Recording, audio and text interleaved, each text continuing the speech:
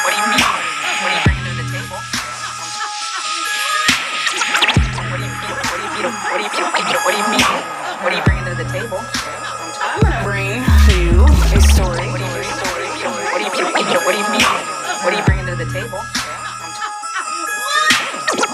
What do you mean? What do you mean? What are you bringing to the table? Face yourself, people. What do you mean? What do you mean? What do you mean? What are you bringing to the table?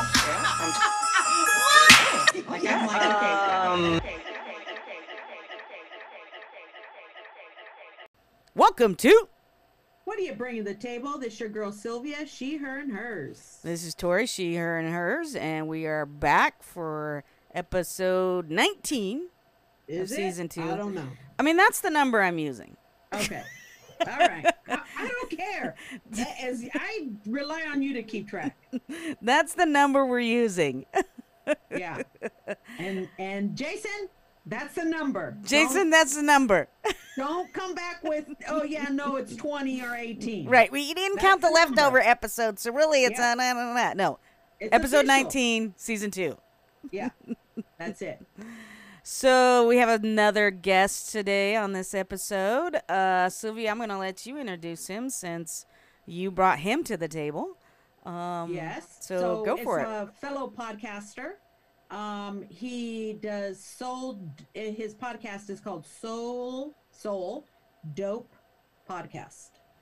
I was very impressed with Alex and listening to his podcast. One, because I was impressed with the quality, and we just got a couple pointers from him. We just realized for a year and a half we've been using our mics incorrectly. Why you gotta Tori, give front us us the out voice. like that? Well, Oh, hello. You know, that's just how, see, the voice you guys will notice is Golden not smooth. So I'm going to let him talk about his podcast, how he came, and then we'll ask questions, obviously, because I'm very intrigued with his podcast and his opinions and thoughts. So take it away, Alex. Tell us about your podcast, how you started it. What do you want to do with it? Well, first, let me say my name. My name is Alex Jones. Not the conspiracy theorists. Right, I'm the real one. I'm the real one, the black one. That's me. But yeah, I got a podcast. It's called the Soul Dope Podcast. There's also another podcast that's called the Soul Dope Show. Okay. I am the black dude with the hat on. If you go look for me, but it's called the Soul Dope Podcast. But actually, I just started the podcast about a month ago. Oh, really? Yeah, only You been got a lot of episodes on there for being a Hey, month. I be What are you rolling. doing it every day? I was doing it a lot. Like I was like every thought I had, I was trying to cram them in, and I was trying to produce these shows. Yeah, I was doing them off. Well, you were like snatching some of our headlines right off of there because I was like, he's already talking about Giselle. And I was like, Tori, we yeah. got to hurry it up. We got to get our podcast out there because somebody's already beating us to the punch. Well, you got to think there's millions of people out there listening to all podcasts, and your listeners might not listen to me, Right. or vice versa. That's true. But yeah. you were like on fire with it. Yeah, for a little while till I put my MacBook in the freezer. But that's another story.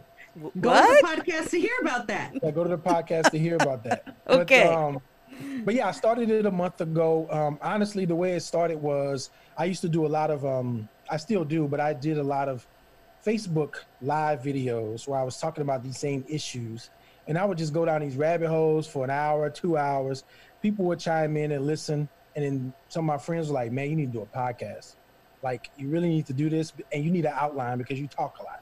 Yeah. So I was like, okay, cool. So I was already recording like music and stuff like that. So I had the equipment and I decided to do it. And, my first stab at it, it came out great. Yeah.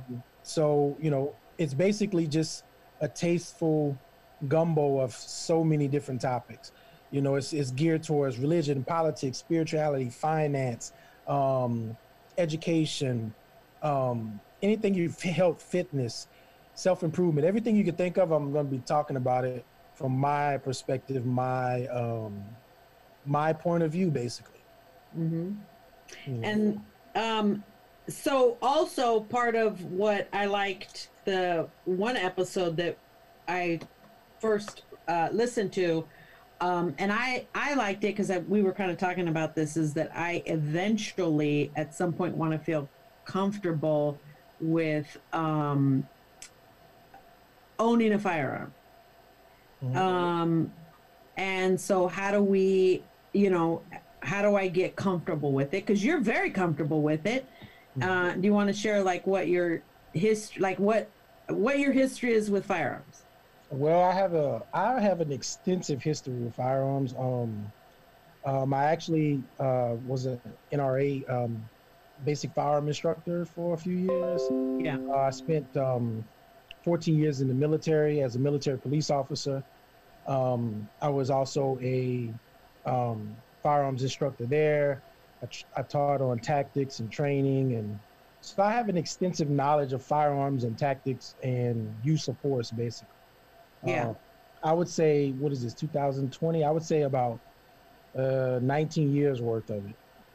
And so when we were off mic, we were talking about just gun safety on top of what it means to be a person of color to carry a firearm, and what happened to Philandro, and keeping those things in mind, because so anyway, we were just because I was more of I'd like to carry one, but I'm nervous around it. First of all, my hands, when I touched one, my hands were sweating because I was like, but I'd like to feel better about it, be able to know what the hell I'm doing.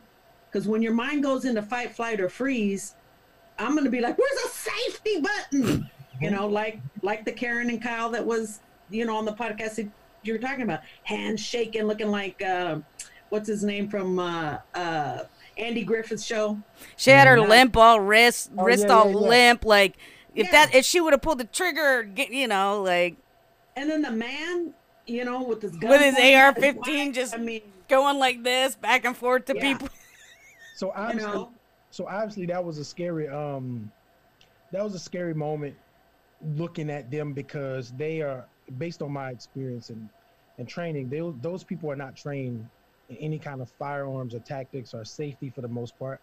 They may have had a basic safety course somewhere, but I don't think they. And he had a powerful weapon. Oh yeah, he had some serious stuff. Believe that. But he was not. He looked a little bit more comfortable than his wife. Yeah, that's true. She was out there ready to just blow somebody's head off at the end of the day. But that's a scary moment, because people that are afraid that have guns can potentially turn into something extremely dangerous. You know what I mean? Right. So I always try to tell people, I carry a gun everywhere I go. I've been carrying a gun everywhere I go for 20 years. And it's not about the gun. The gun is a tool, but it's about your brain. It's about how you think yourself out of a situation. If your first thing is to grab your gun, then you haven't conditioned yourself properly.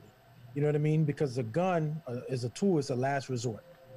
And if you're not comfortable, like, here's something interesting what you said, Sylvia. You probably didn't even catch you said it, but you said, probably didn't. You said, hey, if I got this gun and I'm gonna be like flight or fight, I'm gonna be like, where the hell is the safety on this gun, right? Yeah. So let's talk about that for a second. The physiological response to any kind of stress, right? Or potential trauma. Now, this is interesting to talk about, because now I'm looking at it from both sides, based on, all my years of working in law enforcement and, being a regular person. Yeah. When you think about that flight or fight, the same thing you say you would feel, think about this. The officers feeling the same thing. So when we if we find something of them doing something on camera, and you're trying to figure out how and why the hell did you do that? You know what I mean? Yeah. You're literally trying to figure out, why the hell did they do that? You know what I mean? Like, in some cases, it might not be that they're racist or whatever. They just was like face something, and your brain goes into a whole different situation. You know what I mean? I mean, there's some video when this police officer chases this guy, and he's shooting at him out of his car window, and he's trying to change his clips up in his magazines, or his clip up in his gun, right? And he's doing it totally backwards. He can't even put the thing in his gun. And he's a trained officer. He couldn't figure it out. But his brain was just like, OODA loop, OODA loop. So I'm saying that for a reason to preface a lot of other conversation we're probably gonna have today.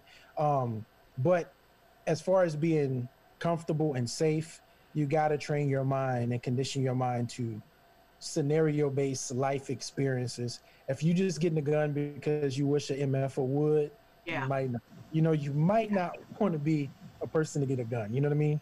But Yeah. if you understand it as a tool and its power and the things you have to do to not use it, you're gonna be okay. Yeah, I mean, I would definitely agree with that. I mean, I grew up in rural Oregon. I grew up in the country. So I grew up around guns. I grew up hunting. And that was I had to take, the hunter safety course to learn how to do everything. But that was the one thing that my family, and particularly my grandfather, who, was kind of the patriarch of my family, just really emphasized, like, if you assume every gun you pick up is loaded, respect for how to handle it, you never point at anybody, no matter what, whether it's loaded or not. And then, we would go out and shoot, right? So we would get comfortable with the feeling of it, depending on the caliber of gun we were shooting. It was like, what it would feel like, and I mean, this is as a youngster. Like, I haven't shot a gun since I was, lived back home, and I'm, 40 some years old now. So, but even then, it still is instilled in my mind, right? So when I saw that picture of Karen and Kyle, and I saw Karen holding a gun, I was like, right away, like, this bitch don't know how to hold no gun. That's not how you hold a gun. So yeah. And I like how you brought into basically the neuroscience of things, right? Because the neuroscience is trauma is when you're in fight, flight, or freeze, your brain will go into automatic response for certain things. And that muscle memory, like you're saying, is important, right? So if you're not practicing for scenarios, or if you're not, like you say, don't just get a gun, put it in the cabinet and be like, oh yeah, I hope somebody comes at me. No, you got to go out and shoot. You got to go out and train yourself of how to load and unload it and do all the things, because in those moments when you're in that split decision, your brain is going to take over. Your natural responses are going to take over. And I don't think people think about that, right? They just think, I'm going to get a gun and I'm going to be safe, and that's it. And they put it in a gun case in their bedroom or wherever, and they don't ever touch it. Yeah, to me, that's like 5% of the battle, And then what you said about making those split decisions, if we look at the George Floyd situation, right? That's why it bothers me so much when people from maybe the other side of the argument that might say, that they support police no matter what, right? Yeah. People on the other side of the argument are not seeing that, look, the dude that kneeled on this guy's neck was not making a split decision whatsoever. You talking about 8 minutes and 46 seconds or whatever of kneeling on this man's neck while he was handcuffed, right? That's a situation that nobody can come in and Monday morning quarterback. Like, you can't say, well, he should have did this, he should have did that. We know what he should have did, and that's the end of it, But there are other situations where it is hard. It's difficult to watch because things happen like in seconds. Right. It happened like 8 minutes and 46 seconds. Right. I mean, since we're talking about it, if you look at the Rayshard Brooks shooting, like that to me was like, it was heartbreaking on both sides. Because one, we got to see a lot of time of what happened even before this happened, right? How they were pretty cordial with each other and they were respectful, and then boom, something happened. But at the moment that it happened, it was so heartbreaking because, and I'm just speaking from my experience, people say, what, a lot of people come to me and ask me, what would you have done, Alex? I'm like, I'm telling you, there's probably over 50% chance that I could have shot that guy. Yeah. Like, I say that because I want people to understand, like, when you look at the neuroscience and the actual split-second decision of it, I can break the video down, but I don't think we have all that time to do that. But it's two sides of every coin. It's sad on both sides. I don't think that guy woke up that morning like, I'm gonna go kill Rayshard. And Rayshard didn't wake up this morning probably like, I'm gonna just beat up some cops today. I'm gonna assault the cop. I don't think that's how that happened. However, when you look at what's the dude in South Carolina, Walter Scott, what's his name, Walter Scott? The one that police out, this was years ago. The guy is clearly running away. He just shot him down in his Oh, yeah. Right? Yeah. You remember that? Yeah, he was like across the field and like in a park, right? Yeah. Yeah, Yeah. and he just shot him running away from him. Yeah. That's horrible. You know what I mean? So, like, I think for me, I have a pretty interesting perspective just based on my experience and being in situations that have been extremely hostile. Like, I mean, like things that I'm like, I don't even know how I'm alive today, honestly. So I kind of bring that perspective to build the balance. And we are very sensationalized to what we're going to see. Now, the thing that makes it harder is because seeing George Floyd die on social media, I'm like, damn, that could have been me. Yeah. Yeah. You know, or seeing Fidel, like, it's like, damn, that definitely could have been me. You know Yeah. what I mean? Knowing that I carry a gun every day Right. and having the way just by the way I looked, the implicit bias go kick in for whoever's dealing with me, period. Right. Because automatically, a black man, you ain't supposed to be carrying no gun. Mm-hmm. Period. I don't care who you are. That's what the implicit bias tells them. Black men, you're not allowed to carry a gun in Yeah. any situation, you know? And I think that's what makes it hard for all of it. Am I talking too much for y'all? No. I Yeah. was gonna say I'm glad that you brought that piece about implicit bias in too as well, right? Because that Yeah. goes along with the brain science, right? And the confirmation bias, and because the way our systems were set up and the way the influence of white supremacy in action is that it creates a confirmation bias for white people to think that brown and black people are the threat, right? Right. And so, because I like what you said too around, you know, I may have shot Richard too, right? Because and I talk to people about this all the time, not necessarily about people, you know, getting killed, but in a traumatic situation, because I do trauma informed care trainings, and I talk to folks about, like, if you see your client doing something, don't automatically assume that it's a behavioral issue, because none of us know how we will respond in a traumatic situation, right? And Exactly. I can't emphasize that enough with people, is that no matter what it is, whether it's like we're talking about a shooting or a situation where yourself is confronted with some sort of attack or something going on, and you think, oh, I'd smack a bitch, you know, like I wouldn't put up with that. You don't know. You don't know. Right. You think you know, but you don't know, because that automatic limbic system response is automatic, right? So there are, you know, there's research to show that, you know, things like practicing mindfulness and things like that actually helps your response and the ability to respond and react differently. But at the end of the day, when your brain and your body is in that moment, none of us know how we would respond. Right. None of us do. But that's where, like you said, I don't forget what the word you use, but basically you have to do the Mindfulness. mindfulness, I guess you can call it that. And for me, as a tactical person, it's situational awareness. You're playing a scenario out in your head, regardless if it's the worst case scenario or the least case scenario, you know? Like, for example, if Karen and Ken, obviously they never thought in a million years they would have to face The gated community would. Right. They would But never why- have to face that. So look how they responded, because they've never ever played that scenario in their head. Right. I'm you know, I do drills here with my wife all the time. Man shows up to the door. Man pushes his way through the door. I do all this stuff, right? Yeah.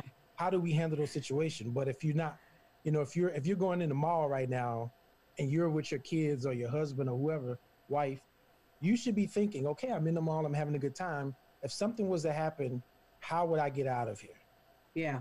If you got to at least think that one time while you're out there. Now here's the thing. Mhm. Like, yes, I get that, but is it like exhausting though to think like that all the time, Alex? Like, do you like get to the point where why can't I just eat at the IHOP here without looking at where my exits? You know, I should face. I mean, or is it just become automatic that you're sitting facing the door and you know the things just automatically? For me, it's automatic. Yeah. You know, I mean, I'm not going to sit up here and lie, but when I lived overseas for 11 years of my career, and I deployed and all that stuff from there. But Yeah. coming back to the United States, I had a real serious problem with that. You know, so I can't sit up here and lie and say I didn't have the anxiety. I was always looking around in my mirrors. Yeah. It wasn't comfortable. You know, I had 2 guns on me. I'm responding to the crime in the community. But eventually I got my counseling, and I kind of start thinking like, hey, if there's a threat there, you just think about what would you do and just leave it as it is. You know what I mean? Yeah. It's not like somebody's actually coming to get me. That's what I felt like before. So that's the difference. If you feel like, oh my God, somebody's coming through here and get me, then you're going to be like that. But if you just think, well, what if this happens? What am I going to do? Because if I have kids, I'm always going to be thinking like that. Right. You know what I mean? Because I want to be able to get myself and my kids out of a situation if I need to. But it can be exhausting. You're 100% right. It could be totally exhausting. But for me, it's automatic though. Well, and I think that's a piece like what you said too. The hypervigilance of, that you had to kind of get some counseling and some, to kind of lower that hypervigilance. But because of your experience, there is a baseline hypervigilance that exists in you because of your training, because of the things that you've done as a profession.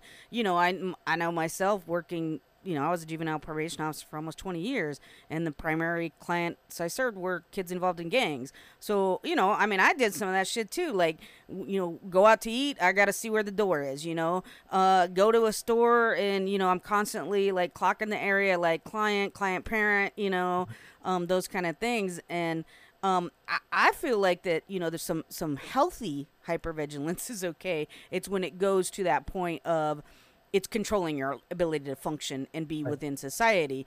Because, myself, I've had conversations with my husband, around. So my husband is hearing impaired and black. So, I'm our ears the majority of the time, right? And he has a hearing aid, but, so I'm constantly listening to what's going on. And I actually had a conversation with him one time. Like I said, so if we're ever doing anything and shit starts to go down, you have to trust me, right? I can't have you asking me.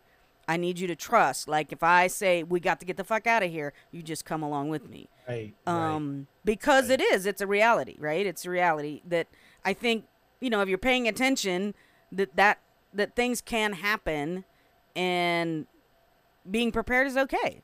It's just when it interrupts with your ability to function and to interact, and Right. As a licensed clinical social worker, I feel I can speak to that. Yeah. It becomes unhealthy, but there's the other side of it too, though, Tori, is when you got people that are just floating around in life, right, and not really knowing what it means to be prepared. You see how people randomly get punched in the face or hit with something over their head or robbed, like when they could see it coming, only if they, because here's the thing. There was a guy on the train. Can I tell this story? Absolutely. There was a guy on the train, on the MAX train one morning. I was coming to work, right? And the guy he was a black guy. He was obviously homeless, but he was, he was tweaking, and he was just kind of like, just touching stuff and moving around and kind of grunting at people, right? So I was sitting down, and the guy stands right over me. So I immediately just get up. I didn't make a scene. I just got up, put my back against the wall, and I was ready to knock his ass all the way out if he tried something, right? But here's was the most alarming thing, that everybody that this guy sat down with and was talking to or grunting at, you can see them with their heads in their phones. They didn't even acknowledge him, right? And I think with some people's fear or whatever, they may think that if I don't talk to him or see him, I don't have to deal with him. But it's so dangerous because these people can just haul off on you or do anything to you, and you sitting in your phone the whole time. If there's something going on the MAX train, I'm either getting off, right? Or I'm going to try to make myself safe until I can get off. I'll get off at the next stop if I have to. But people aren't doing that because they're not aware. They just don't want to make a fuss about it. And it can actually cost them their safety in the long Their life. Or their life, Like when you look at that Christian dude that ended up. Yeah. The crazy thing about that with Jeremy Christian is, he's a maniac. He's a sociopath. He's a sociopath. That day, y'all, I'm never gonna forget that day because it was my first summer here, right? So I had just moved out here. This was my first summer. Believe it or not, the week before, somebody had took a shit on my truck. Somebody took a shit on my truck. I'm not kidding you. Over at Park Road. So that day that it happened, I remember it was the first day of Ramadan that year. So I drove. Now, no, I always take public transportation during that time. It's like it's free. Just go to bed. So I'm taking public transportation, and this day I chose to drive in. right? Just I don't know why. I just drove in that Mm. Friday, and I This got is the day there. you found crap on your truck. Who No, the this hell was does that? this was a week after, Oh, okay. so it was a Friday. So We're gonna get back to that because I'm like, yeah, who we the hell I'm Yeah, gonna tell you put a about pin, that. put a pin in that. Yeah, Yeah, put a pin I'm in writing that. that down. 'Cause Write that down. We got to bring that to the table. Yes. But anyways, like I drove into work, and here's what happened. After I was done with work, it was hot. I walked over as I'm walking to the parking garage, I called my wife and I said, babe, I'm so glad I drove in today because I just don't feel like dealing with nobody, right? So I get in my car, I'm talking to my wife, right? So I see calls and messages coming from coworkers. So I didn't, I'm just driving, talking to my wife. I get home, I look at the messages, coworkers are blowing me up. They're calling me. I'm like, what is going on? So I call, I'm like, yo, what's up? They was like, are you okay? I'm like, I'm fine. Like, what's up? They was like, how did you get to work today? I was like, I drove. They was like, you not on the train? I'm like, no. They was like, oh my God, did you hear what happened? I'm like, no. She's like, there's been a murder. I'm like, what are you talking about? So I turn on the news and it's all over the news, right?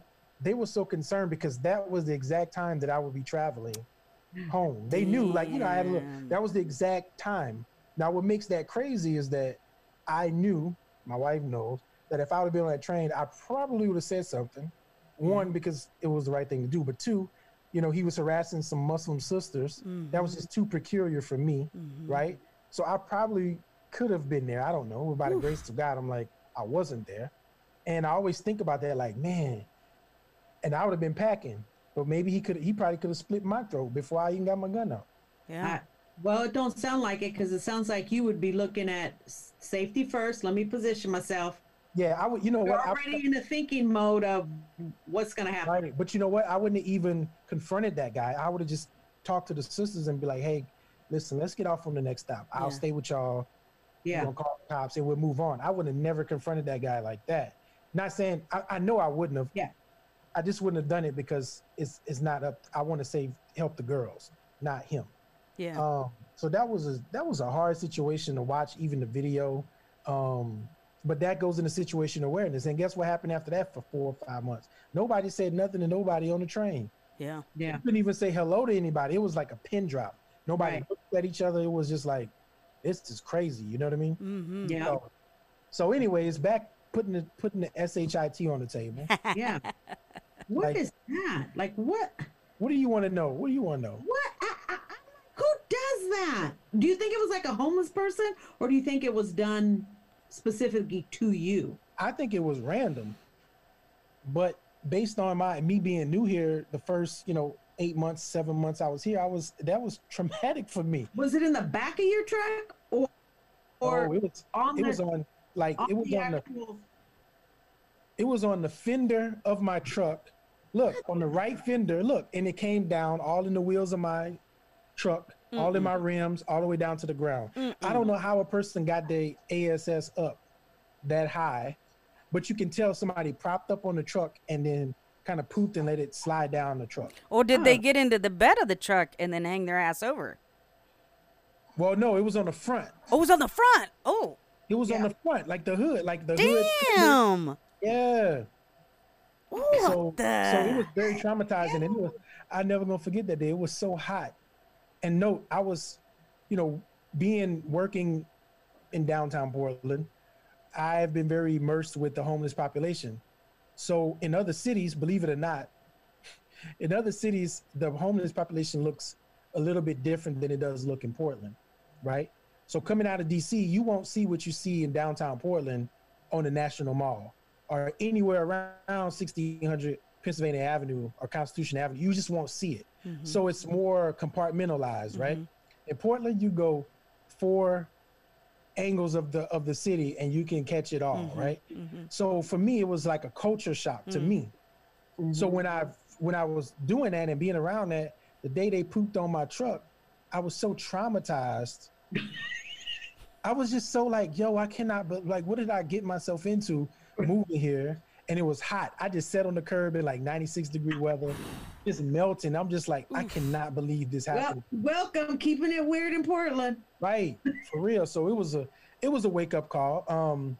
But And that's you know how that. what? When I first came to Portland, These streets were pristine. Mm. I-84 coming down into Portland, you know, the sides that, you know, as you're coming down I-84 going into Portland, kind of Yeah. coming up this hill, those side, you know, they were beautiful. They were lush green trees, and now they're just filled and littered with trash. It actually literally reminds me of Tijuana going up into out of downtown, going up into, you know, where the homes were, where the people just dumped their trash everywhere. Yeah. It has saddened me to see just the state of, you know, just how dirty it's gotten. It's pretty No. sad. It's pretty Very sad. Very sad. well. Yeah. Wow. I can't believe it. You got crapped on. I got crapped on. Could I say because I was black in Portland or no? Of course. I mean, What? I feel like that it's a I've high never been possibility. crapped on.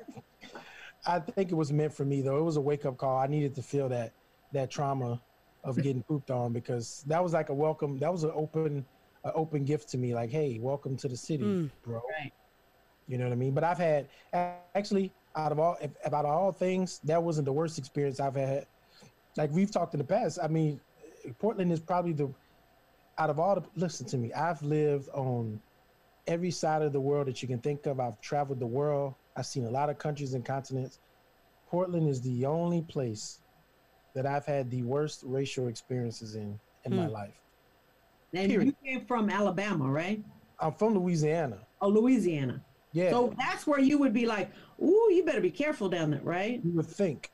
Yeah. I would be thinking, I'd be like, I ain't moving down there. Too Nah, many KKers. So, you know? Alex, I'm glad you brought that up, because this is not the first time I've heard it from a black person who has moved from, you know, anywhere else into Portland. And I still don't think people understand it, right? Like, there's a thing we call like Portland nice, right? And it's a bunch of bullshit, right? So, and because there's so much, you know, supposed neoliberalism behavior in this city, they don't think, oh, well, we can't be racist. And what people don't understand is Oregon itself has the history of racism. We were the only state that wrote in that blacks could not reside here or have housing or hold jobs. and didn't that stay into like For like until 2000s or something? 19 something, yeah. I mean, it was still on the books for a long time before, Right. obviously, it was, you know. I mean, there's still cities in Oregon that have sundown laws still written into their city code, obviously not enforceable. But the problem is that the sentiment is still there, right? Many places in rural Oregon. Well, Oregon City is one of them. You know, Oregon City and Lake Oswego both have a history of sundown laws. Somebody told me that the nickname for that when I got here was Lake No Negro. Yes, it is. Something like 100%. that. Yeah. I was like, I Yeah, didn't know in that. fact, we did a story about a student, high school student from, I think it was Lake Oswego High School, who did a short documentary about the history of Lake No Negro and the racism problem within Lake Oswego still to this day. So I guess I would like you to speak a little bit more to that, like your experience of coming from Louisiana, who, like us up here, we think, oh my God, I would never go there. Or, you know, if I was a person of color, I would never go there. But can you talk a little bit more about that kind of experience and the difference of the racism from there and here? So the difference is y'all probably heard this generally and popularly is it's there's covert and there's overt, right? Mm-hmm. And I think that me being in Louisiana, I mean, I was outright called the N-word here in the Northwest. Never in my life have I been directly called the N-word, right? Like that. But in Louisiana or in the South, people have this misconception that, oh my God, you know, they're gonna blah, blah, blah. Mm-hmm. But if you notice where a lot of some of these racial things are happening in different parts of the world besides the South, honestly. Mm-hmm. Now, the reason why it's different is because growing up, if you knew somebody was racist, you knew by either some kind of paraphernalia or the way they treat you or something. You almost knew it. You just had that, you had that feeling. Over here, you don't know until you have a flashpoint of something happening, and then you're like, hold on, bro, I thought you was, you know what I mean? Yeah. It's like when the people put the damn black, like me personally, like when I drive through Laurelhurst and I see, or in the West Hills and I see Black Lives Matter signs in people's yards, I'd be like, I don't know why. It just makes me, I don't like it. It irritates me. Here's why. Because me, as a 220-pound, dark-skinned, bearded black man, walks through that neighborhood at 2:00 in the afternoon, knock on the door and say, I need some help. Or even if they just see me walking in the neighborhood, I think there's a really good chance that somebody's gonna call the police on me. Yep. I've seen it here where I live at on this side of the river. Yep. Right? I was just walking in the park. They didn't call the police. The police like, hey, what's going on? Like, what do you need, sir? Like, you don't see all these white people? Yeah, like, no, I'm telling him, like, what do you need, sir? Like, I'm just taking a walk. You know, so I think that's the biggest difference when it comes to being in Portland. It's almost like, God, I can't say it on the podcast, but when you look around, podcast. no, I can't say it on the podcast. Why So- can't you say it on the podcast? Because it has to do with certain organizations. But it's kind of like you just get a lot of lip service from people, right?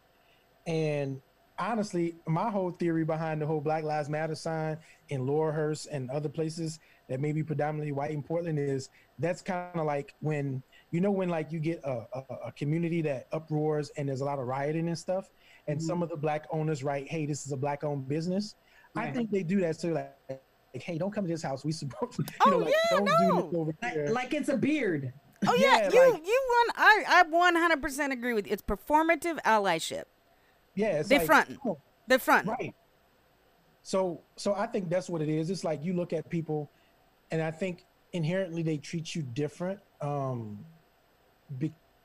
whatever reason, I think some of it is racism.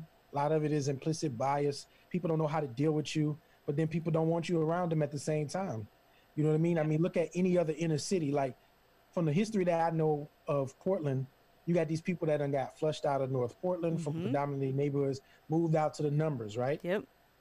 And then when they see those, they think that these people, these set of people, when they come into their neighborhoods, they only have an idea of what they think the worst people are from that area, right? That's what they think about. Like, oh my God, don't go to North. I mean, you can ask people around you that are white that grew up here. If you have a good relationship with them, ask them anything about North Portland, the Villa, and all that stuff, and they're gonna be like, "Dude, I was taught never to go over there, never go in North Portland." Do you guys? I'm gonna put him on. I think I'm gonna put him on the spot. He wouldn't mind it. Y'all know the famous basketball player Maurice Lucas? Yeah. He's a Blazer. He won in the '76. He passed away a few years ago. But me and his son are really good friends. We was in the military together. Oh wow. But yeah, and I didn't know that he was Maurice Lucas's son. Yeah. He said he was, and I didn't believe him until he come to work one day. You know, we were in Germany. He comes to work with a photo album where he's in the locker room with Magic Johnson, Larry Bird, all this stuff as a kid. All the big greats. Crazy, all the greats. And he was a pretty famous basketball player. But anyways, I even talked to him. He was like, man, when I moved here, he was like, man, just don't live in North Portland. That's what he told me. He's a black guy, right? Wow. He's like, man, just don't live in North Portland. So for me, I had to understand what that meant. But guess what? When I moved here, for me and my wife, we felt home in the North. Sure. To me, Yeah. you know, we go patron the black-owned businesses and go to the restaurants. That was like home for us. You know, like I didn't feel it anywhere else. Right. So it's different in the fact that I have to consistently seek out a place here in Portland. Yeah. I don't feel like I can go everywhere and just feel like welcome. Yeah. Yeah.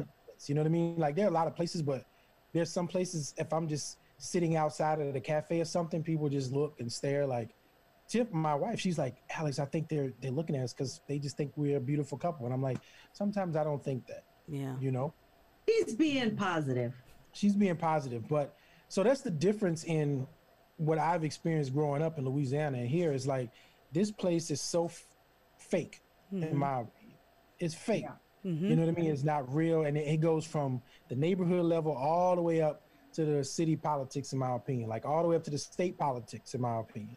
It's just so fake because it's like everybody, how did you want to see it? Somebody said everybody want to be part of the cause until you start experiencing what those people have experienced. Exactly. You know what I mean? Right. Yeah. So everybody's like, Black Lives Matter. There's I don't know if you guys ever heard of Jane Elliott. Yes. She is phenomenal. She's still alive. She's old as dirt though, but she's been doing this racial anti-racism work for years. And you should definitely look into her writings, but definitely her videos of the blue eye, brown eye experiment. Yeah. It's amazing. And You've seen it, Sylvia, right? Yeah. She's okay. the one that Short said, "Hey, white-haired lady. Yeah. Stand up. You want to be treated like black folks." Yeah. Exactly. Yeah. That's where I was gonna go. Where I was gonna go. So it's like you ask this question, and of course, people not gonna stand up and raise their hand and do it. But it's almost like if you were here in this area in the Northwest, you ask somebody that, in their head, they may say, They'd be like, "Sure, yeah, I will." yeah, like But that. then when they actually experience it, Right. It's like, nah, I'm not really with this. You know what I mean?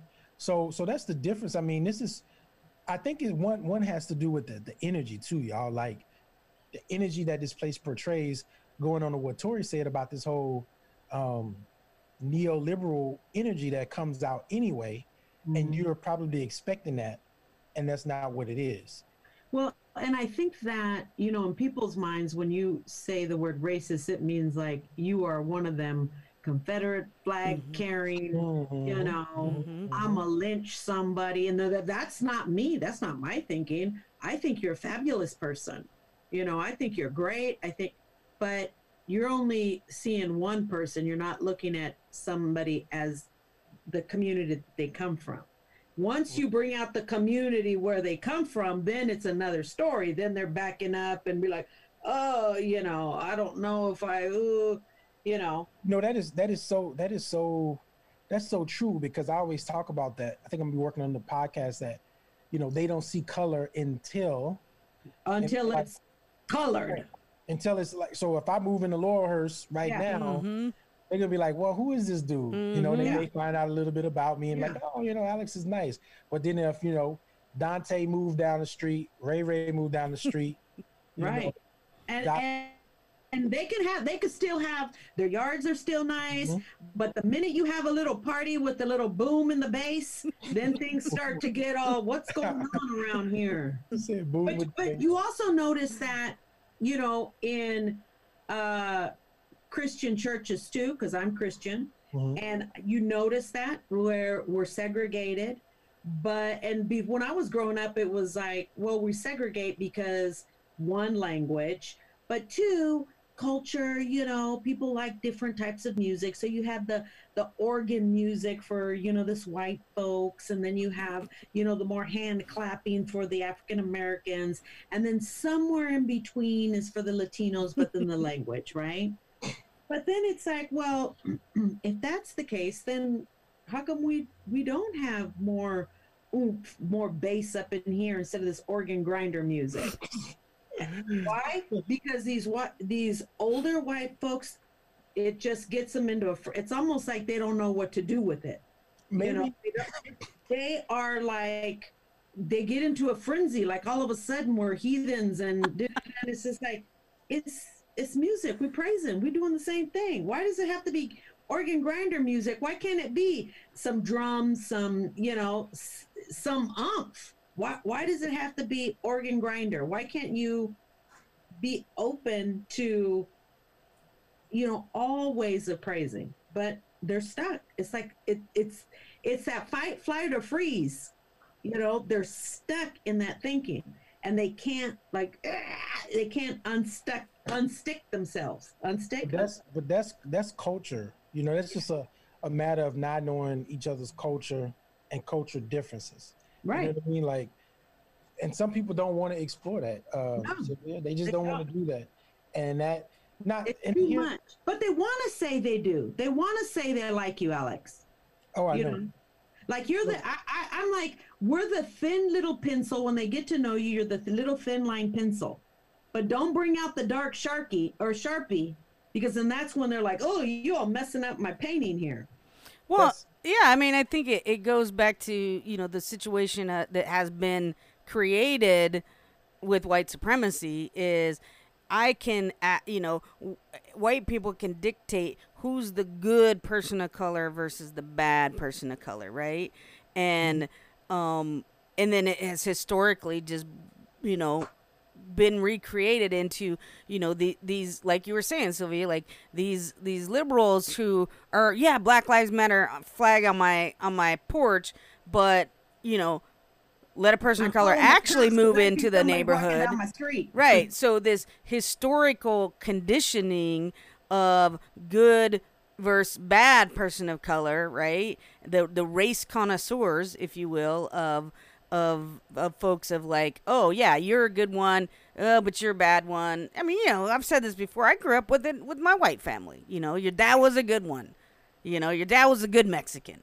Well, Right. what the hell does that? What the hell does that mean? Right. And What does that say for my grandpa? right, yeah, like okay, well, but and how did you know? Like, how do you know? Like, right? So, Right. it definitely. Yeah, it definitely is a thing that is conditioned into the white mind that you can differentiate, whereas historically conditioning, the white is always good, right? And we were talking about this other day playing disc golf. Was that when you were out there when we were talking about that, and how things are labeled like blackballed and blacklisted, and then white is always connotation with good, right? Right, like devils, like what is it? Devil cake and angel's cake. Right? Yeah. White lie, that's okay, Right. Little white Right. lie, that's fine, So there's this cultural conditioning within our society that, you can differentiate between a good one and bad one. And, it was by design, right? The lighter the skin, the even for slaves, the The more lighter the fresh skin, you the more have. accepted, So Yeah. it's the performative allyship in Portland is real as fuck. I think when I watch, because I watch all different news programs. I watch Fox News, CNN, I watch them all because it's kind of entertainment for me. I'll be like, what the hell are they gonna say next, type of thing. Sure, yeah. So when I see them when they report like on Portland or something like that, Yeah. it's so funny because they report it like, oh, look at all these libtards, right? Yeah. Like, look at all these libtards out here, blah, blah, blah, which, okay, maybe there are some libtards, but they don't never report on the actual underlining, the belly of that beast that nobody is really talking about in this country. Like, was the Bundys from Oregon? Are they from Oregon? The guys that took over the Mount Her. Yeah. Yes. Wasn't that in Oregon, right? Yeah, Yes. yeah, I was in Southern Oregon. Yeah, And well, on southern an east, Indian reservation. Klamath Falls Right. area. Yeah. But if you notice how the media portrayed it, right, you would have been like, oh, these guys are patriots, Right. Right. right? These guys are freaking heroes. And there's some documentary footage out there where I saw these dudes had rifles trained on law enforcement. Killed a federal officer. And I'm sitting here like, how the hell, if some Negroes would have been up in that building, they would have dropped a Oh BT yeah, bomb they on would them. have Been done. second Hiroshima would have Yeah. happened. Been It would done. have been over like Yeah. that. So I think that's what, and like Tori said, we are. And you would have and they would have never seen the light of day. But what happens? Acquittals. Yeah. How does And they- that happen? You shoot a federal officer, kill him, and you get off. Those are things that I can't explain to this day. And I think those are the things that actually keep me in somewhat kind of turmoil in my head when I think the world is, I'm trying to make it a better place. You get stuff like that just kind of like sinks you, like, what the hell? Yeah. How the hell did this even happen? It doesn't make sense, Yeah. So I think Oregon is just a petri dish of, what do you call it? A petri dish of racism with sugar on the top of it. That's how I kind of see it. Like, It's racism with sugar on the top of it, and I just don't understand why they think that they are leading in America with all these ideas and policy when I don't think that's what the case is. You know what I mean? Because I learned about Eastern Oregon quick. I learned about that when I got here, and I was like, whoa, I had my own experience, and I was like, whoa, this is crazy. I didn't know people feel like that. But they'll sure eat at a Taco Bell. They're what? They'll sure eat at a Taco Bell. They eat at a Taco Bell. They'll celebrate Cinco de Mayo, right? They do all. They do all of that. I remember I went to Eastern Oregon because I had business down there and stopped off at a Taco Bell, and I'm like, ooh, okay, let me get my. I walk in there and I felt like I walked into a lion's den. I didn't see any person of color, and everybody looking at me, and I was like, dang, how should I slowly walk back out the door? Do I order? What am I mean, my alerts were up, and I've never experienced that ever. I thinking you go to Taco Bell, you see all kinds of different people. But that goes, but think about, now that's interesting point is when we talk about, I'm just going to say black for lack of better terms, but people of color, the psychology as far as like paranoia, right? Mm-hmm. How do we discern if we're having this little paranoia or not? Because a lot of it does reflect on our biases as well. Like, like what? Like, I don't see anybody that looks like me. So that must mean I'm in Eastern Oregon. One of y'all must be the Grand Dragon or something, Grand Wizard in here. You know what I mean? Like our biases. Because here's the psychology of it. When you go into a room, or at least when I go into a room, I scan it to see who's safe. Mm-hmm. And typically for me, safe is a person of color, female person of color. Female person of color. That's the first. After that, then comes any person of color. And then after that will be, well, I don't know if it would be white female or male female or male white. I don't know. So just anybody but a white male. As soon as I see a female of color in the room, I'll be like, oh, okay, sister, I got you. Me and you, we know. Yeah. Let me go introduce myself. So look, it might be like one of them get out moments. Then if you see if you see one sister, you might need to, flash the camera in her eyes or something. You don't know, you might. That's like, right. You just don't know, but that's the psychology of it, because our brains go to what is safe, what we feel is safe. And when I walked in there, I was like, I don't see anybody here, so And you're right. That's that unwarranted fear, which is in that flight or freeze mode. I'm not thinking, okay, Sylvia, calm yourself down. Big deal. Nobody's doing anything. My mind just went to, ooh, I'm in danger. What am I going to do here? Order or back out? But it's about culture too. Like, I'm going back to culture. Like, you walk in and you see somebody, you either gonna hear howdy or you gonna hear like, what's up, bro? Or what's up? Right? So in your head, you're thinking like, what is this? And I think let's to tie it into the racism. I was having a conversation with some coworkers once, right? Now, just for FYI, I was married. My ex-wife was a white woman, right? She was a German white lady. And I was having a conversation with my coworkers, and we were just talking. They were white, I was black, and they happened to all have been in an interracial relationship themselves at some point in their life. And they asked me, hey, would you ever marry a white woman again? Or ever marry a white woman again? I said, no, I would not. And they were like, that's racist, right? And I was like, no, it's not racist. And I was like, it's a matter of my preference and my culture. Like, even with my ex-wife, it was like trying to like put a circle in a square hole. You know what I mean? Like, it was never comfortable. It wasn't like she can just be herself around. It's like her own psychology kicked in. With my wife, black woman, it's like she been here for 30 years. It just clicks like that. You know what I mean? And there is no problem. And like with my ex-wife's family, you go to see them and they'd be like, you go to dinner or something or a barbecue, they'd be like, everybody in the family is asking like, so what do you do? You know, like, what do you do for a living? Right. And I'm like, I'm not used to this because my family, they'd be like, yo, grab a plate. Like, what's up? Let's dance, whatever. You know what I mean? It's like, and my wife, my current wife, she was more like, yo, I was like, trust me, don't worry. My family won't ask you what you do. And when she visited for the first time, we got back on the plane. She was like, yo, they didn't even ask me what I did for a living. I was like, I know.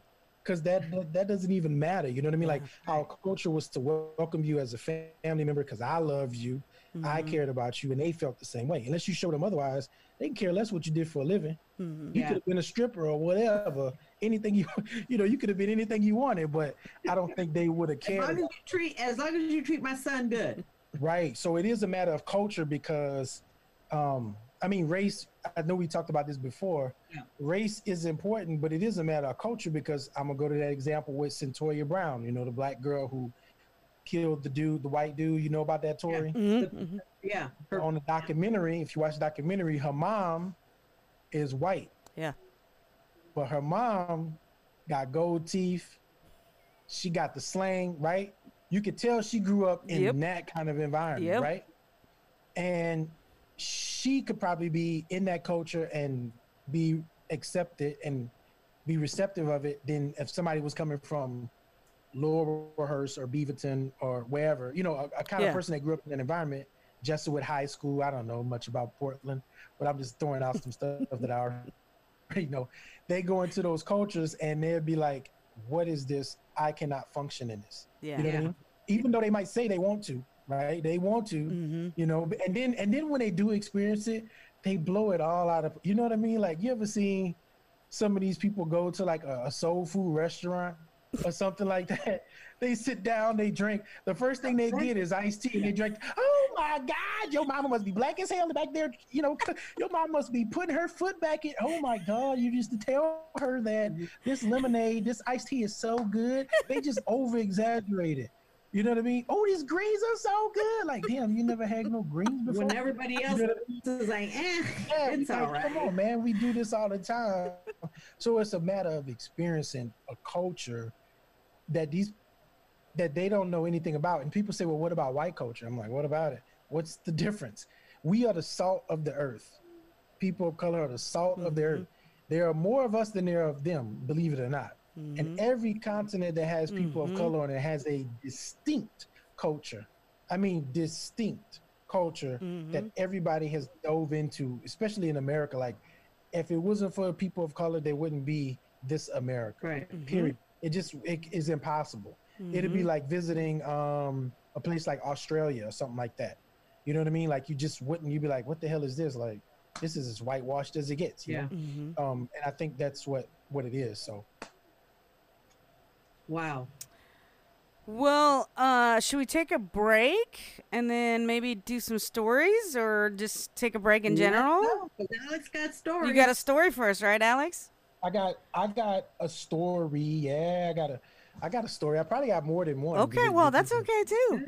Yeah. So let's take a quick break, and then we'll come back with some stories. How about that? Okay. Yep. All right, we'll be right back.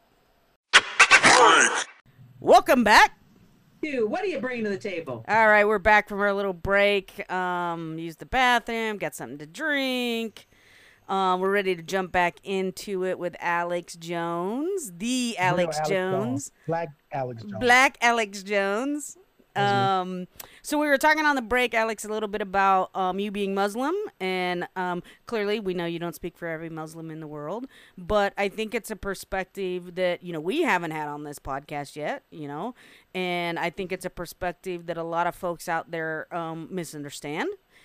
Clearly, you know, you probably ask average white American about Muslim, and they're going to say, oh, that's a terrorist, and, you know, all the fucking bullshit, right? What cell does he belong to? Yeah. He's Al Qaeda. You know, so I guess I just want to jump into it with you to just kind of go into a little bit about, like, what does it mean for you to be Muslim? What would you like people to know?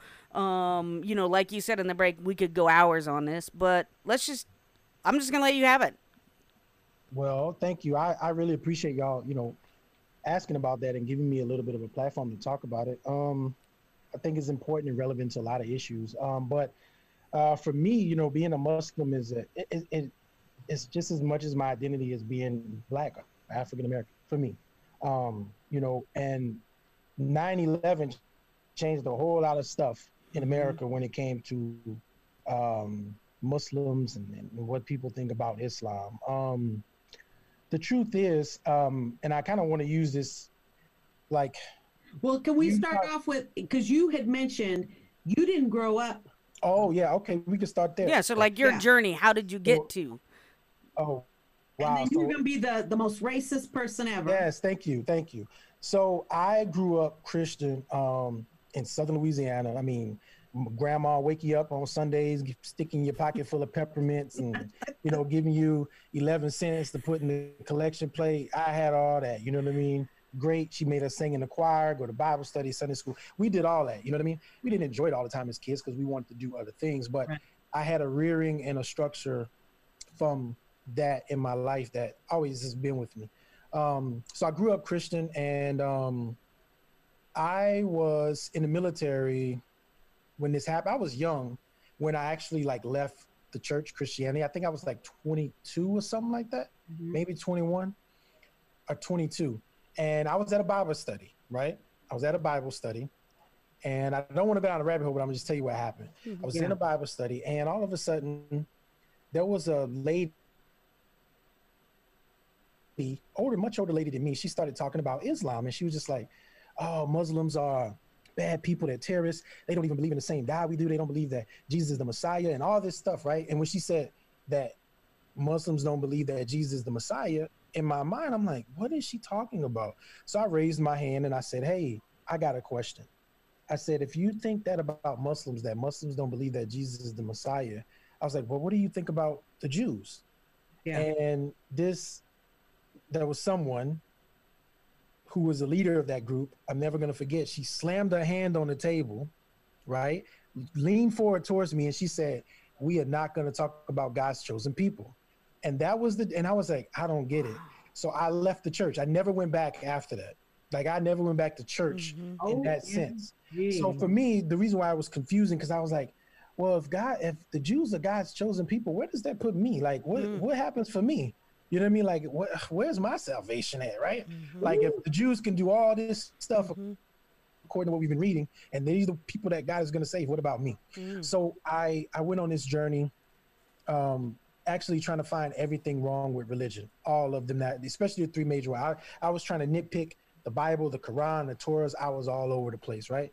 And I ended up getting deployed to a country, and I had a interpreter who was assigned to me, and he was from Sudan, right? He was a black guy from Sudan. He was African, basically. And I used to watch him pray, and I used to make a lot of fun of this guy.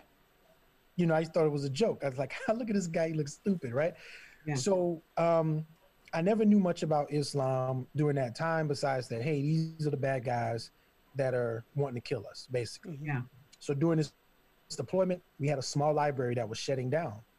They was closing this library down, and they were giving away tons and tons and tons of books. So I went to the library, and I happened to pick up 2 Qurans that I still have to this day. One of them is laying around here. They were small, kind of hand-sized, pocket size. They were beautiful books, brand new. Didn't know nothing about it. I was like, oh, I'm gonna ship these back home. So I shipped them back home. As years went on, I would look in them, and I'm like, boy, this don't make no sense. I don't know nothing about this. It just didn't sound right. Yeah. So anyways, about after the deployment, I would say about 4 years after that, I started having some real just funky feelings about white people, right? Based on some conversation and experiences.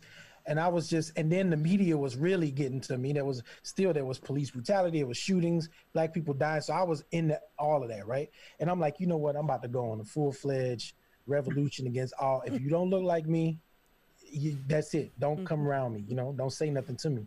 And I really was gonna really just judge people by the way they looked. That's racist in my opinion. And I ended up exploring the story of Malcolm X. And again, I didn't have no inclination of Islam. And Malcolm X is one of my favorite characters in the world. He was very militant, super intelligent, right? He was part of the Nation of Islam, which, by the way, another misconception is that everybody that's black is not with the Nation of Islam. That's not the same thing. So a lot of people, especially white people, make that assumption that if you're a black Muslim, you with the Nation of Islam. That is not true. I can explain that later. But anyways, the story of Malcolm was so compelling because here this man was fighting every kind of injustice in America, right? Finally, he takes his pilgrimage to Mecca, which for educational purposes as Muslims, we have to take that pilgrimage once in our lifetime. You can take it more, but you have to do it once if you're able to Mecca. Well, Malcolm X goes to Mecca and he writes a letter back to the Nation of Islam, which is publicized. And I'm going to actually do a show on my podcast where I read it. But Malcolm X goes to Mecca and he writes a letter back to the Nation of Islam. He says, wait a minute, I'm here with the blue-eyed, blonde-haired Muslim, the Chinese Muslim, the Indian Muslim, and we're all Muslims and we're praying to the same God. And even a white man has given me his bed in this hotel room to sleep in, something that would never happen in America. Right. So he was so compelled. So he moved more over to what we call the Sunni way of practicing Islam, which some people call the Orthodox way. Yeah. Right. He was assassinated less than a year later of that. Right. So there was, you couldn't really see the fruit of what he could have done in the world. Actually done based on his new revelation. And he admitted in the letter, he was like, I had an open mind and I am the one to admit when I can change my perspective. Right. So anyways, explored the story of Malcolm X. It compelled me. So I started reading the Quran and I'm like, wow. And I read it and I realized that the thing that really drew me to Islam was, and this is nothing against any other religion, but remember the story I told you about the Jews and being God's chosen people? Yeah.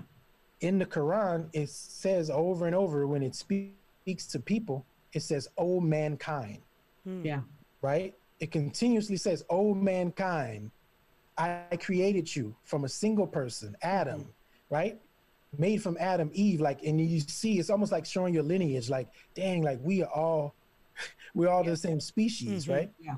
So that did something to me. And long story short, I became a student of Islam, and I never grew up around Muslims at all. I sought them out, and then I took what's called the Shahada, the confession of faith, and I became a Muslim. And I started practicing, and still to this day, I'm a student, but I practice every day. Pray 5 times a day. I try not to let anything interfere, but there have been times where I missed prayers. I make them up. So I came into Islam solely by myself, and I want to make sure that people understand why this is a big identity for me, because when you heard politicians and so many people say Islam means peace, you ever heard that before? Yeah. Anybody ever heard that? Yeah. Islam means peace. Yeah. No, I haven't heard that. But All I hear is Islam, Muslim, terrorists. Right. But I'm saying, like, people that may be trying to apologize for Islam, you're here. I mean, Barack Obama said it over and over. He says Islam means peace. George Bush said it, right? But Islam does not mean peace. It means submission. It's a derivative of the word of peace, right? Salam is peace. Islam means submission. And a Muslim is one who submits. That's what that means. So even as a Muslim, we believe that Jesus was a Muslim, because did he not submit to God? God's will, right? Yeah. We believe that. So I always like to bring that up, because people kind of get this conditioning that Islam means something. No, it means submission. And a Muslim is one who submits. That's what that means in Arabic. Wow. And the word Allah, that is not what comes out. Like, is not what this media portrays. I know the media.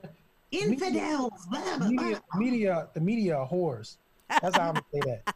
But and even here to blow your mind, Sylvia. We were talking about this offline, but the word Allah, the Arabic word, right? So when people in the media and people that portrayed in the media, or anybody that doesn't know about Islam, they think we're talking about a whole different guy, right? They think we're talking about somebody different. The word al means the in Arabic. La means God. So you put those words together, what does that say? The God. The God.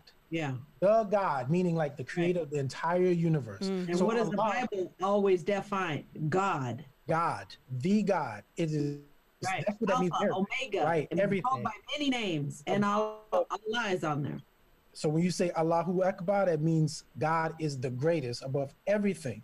No Wow. person, no nothing. So in Islam, we say God has no partners, no nothing. It's God alone, right? Yeah. So when you look at that, what'll blow your mind is if you went to any Middle Eastern country that spoke Arabic and they were Christians, Mhm. and you went inside their church and their praise and worship is praising God, and they talking about God, and you hear Allah, or you hear Allahu Akbar, Yeah.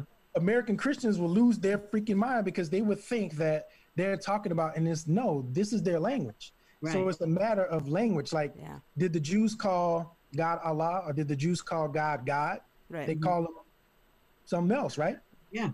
So Yahweh, Yeah. right? So you see the difference in the languages. Yes. The Quran says that Allah has created us as nations and tribes to know each other, not to despise each other. This is all God's plan, that we're all different. That's not a coincidence. Right. You know what I mean? So, so I didn't grow up Muslim. That's how I end up, in a nutshell, coming to Islam.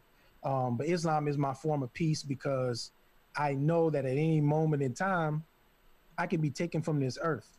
Yeah. Right? Allah has granted me this life, and Allah can take this life away in the snap of an eye. So when I'm being mindful of that, especially during my prayer, it gives me peace. I'm like, look, none of this stuff in the world of coronavirus, being broke, stress at work, you know, the interest rates, I don't care about that stuff for that moment. You know what I mean? Yeah. I just come to peace that I have to leave this earth. And for me, it's just the pit stop. Yeah. You know what I mean? So Islam brings a peace. Now, here's the thing. Islam is a way, there's a political aspect to it, right? With every, With everything, but definitely more so with Islam, because it's a comprehensive way of life. When you start hearing things like the Sharia law and all that stuff, right? It scares the hell out of people, right? So for example, one that you're very familiar with, the hijab, right? Like, let's say, hey, women should dress modest and cover up. Some people say, oh my God. Let me put it in perspective for you, because we all have different sides of it, right? You're going to hear some people say, wow, you're really oppressing, Islam oppresses those women. Yeah. It's a woman's choice to wear hijab, first of all. She can dress modest, but she doesn't have to wear hijab, right? However, people get it screwed up and they say, oh, you are oppressing these women. Now, here's the case. As a man, when we see booty and titties and all that, right? Yeah. We are stimulated. I got it. Yeah. I was in Miami last year, right? You probably know why I was there. But I was in Miami last year, and let me tell you, I was stimulated. You hear me? And listen, my eyes couldn't stay straight. I mean, I'm like, oh my. Got to pray. Yes, the people that are with me was like, man, you need to go cleanse. Like, I couldn't concentrate. But you know what happened? South Beach on Ocean Avenue, I kid you not, there were 3 Muslim sisters wearing hijab, right? On South Beach. Yeah. They looked so out of place. Yeah. But I had to meditate on that moment. I was like, people looking at them like they're out of place, Yeah. right? Like they're peculiar or different. But if I'm stimulated by all this ass and Right. titties, what it's doing to me, it makes, I got a wife at home. Like, do I really need to be looking at titties? Like, Right. this is what now these urges and temptations and things are coming into my head, right? Right. Here's what I discovered when I came to Islam. I'm not gonna kid you not. When I started being around Muslim women that wear hijab, Yeah. I was like, wow, hello, beautiful sister. Like, the conversation was great. I'm never looking Not at very like, sexualized. not even close. And people, look, guys, I don't care if you're Muslim, Christian, you lying if you're not thinking about women in that way. Right. I don't care if you're single, man, you are lying. You know what I mean? If you're not looking at women in that way, and that's natural. But it's been prescribed on us that we got to lower our gaze, which is very hard to do. And for me, I'm an all or nothing guy, and Islam has helped me to try to practice those things. like I guard my modesty as much as I can. So even when I was in Miami with coworkers, I wasn't on the beach with my shirt off and all this, and it was like, don't you want to like take it? Why you got your shirt on? I'm like, because I wanted to have my shirt. You know, I feel like I don't need to expose all my stuff. Like, why do I need to show my little man bod? You know, my little dad bod. And it's not because I'm hot. You know, I don't need to take the clothes off. So it taught me a different perspective, and it teaches me to be at peace with a lot of things, but a lot of discipline around a lot of urges that men have, a lot of urges to get involved in the things that the world is telling me that I should be in. You know what I mean? And my thing is always like, if you were really like, because on our podcast, I get on these evangelicals, they call evangelicals. You know, I'm like, if Christians were actually following Jesus, you know, and Jesus's words, and you know, we wouldn't be in messes that we're in now. Like, you know, we wouldn't be having kids in cages. We wouldn't be talking about Black Lives Matters. You know, we wouldn't be talking about police brutality or whatever. We would be in a better state if we have the mentality of, you know, loving each other, giving each other grace, you know, accepting where we're at, non-judgmental. Because that, you know, for as Christians, that's exactly what Jesus Christ was. He was non-judgmental. He was probably, and I tell my own pastor this, Jesus would have been considered a liberal. Let's just put it that way. Because he was, you know, he was very much so just accepting everybody. Yes, I agree with you. However, we definitely can't shy away that Jesus had standards, you know, according to what we believe and what we've read. Jesus had some standards now, like, you know, there were things that when it comes to the worship and or the belief, you know, Jesus had standards. So yes, I think people will label him as a hippie, so to speak. But that's a whole different conversation of how Muslims believe, because, you know, Muslims and Christians, the people that start the conversations, the contention is between always Muslims and Christians, you know, but people never even examine the Judaism side of it. Yeah. Because if we all come from this Abraham religion, right? When Abraham existed before Moses, he existed before Jesus, and he existed before Muhammad. So that's an interesting perspective, because if you go see how Jews pray, it's very similar to the way Muslims pray, right? Very similar in a lot of instances. Yeah. But some reason in our society, we don't talk about that. You know why? Because of what is in the news to this day. What happened the other day with Deshaun Jackson, the Giants football player. I don't know if you guys read it. No, I missed it. What happened? I'm trying to mesh all this in together. He was saying some stuff that Hitler said, right? I know it's crazy. Whoa. But what he was saying about how Hitler was talking about how black people, he was saying that pretty much black people of color, are the chosen people, right? And that, and that the Zionists, see, people, when I say Zionists, I ain't talking about Jewish people. Yeah. I'm talking about people who are pretending to be Jews. That's who Hitler was talking about. He's like, they don't want black people to know who they really are. Hitler said this. This is what Deshaun Jackson brought up, right? Yeah. And it was interesting because guess what happened? They wore his butt out. And there's something called the Anti-Defamation League. Mm-hmm. You know, that if the word anti-Semitic starts to come out. Yeah. Mm-hmm. So he ended up apologizing for something. I think he was misunderstood, even to the point to where now he has to sit with some rabbi and get educated, which he should have, because that could be very offensive to Jewish people. Mm-hmm. But just like in the workplace, when people say, "Oh, I feel threatened," or "I feel offended," right, the same thing happens when you hear the word anti-Semitic. Yeah. Because guess what? If anybody are Semitic people, is black people. Yeah. At the end of the day. Yeah. So I think the culture and the socialization of us as people as a whole, black and whites, whoever, they make us believe all this stuff. The same construct of racism. It's the same thing with religion.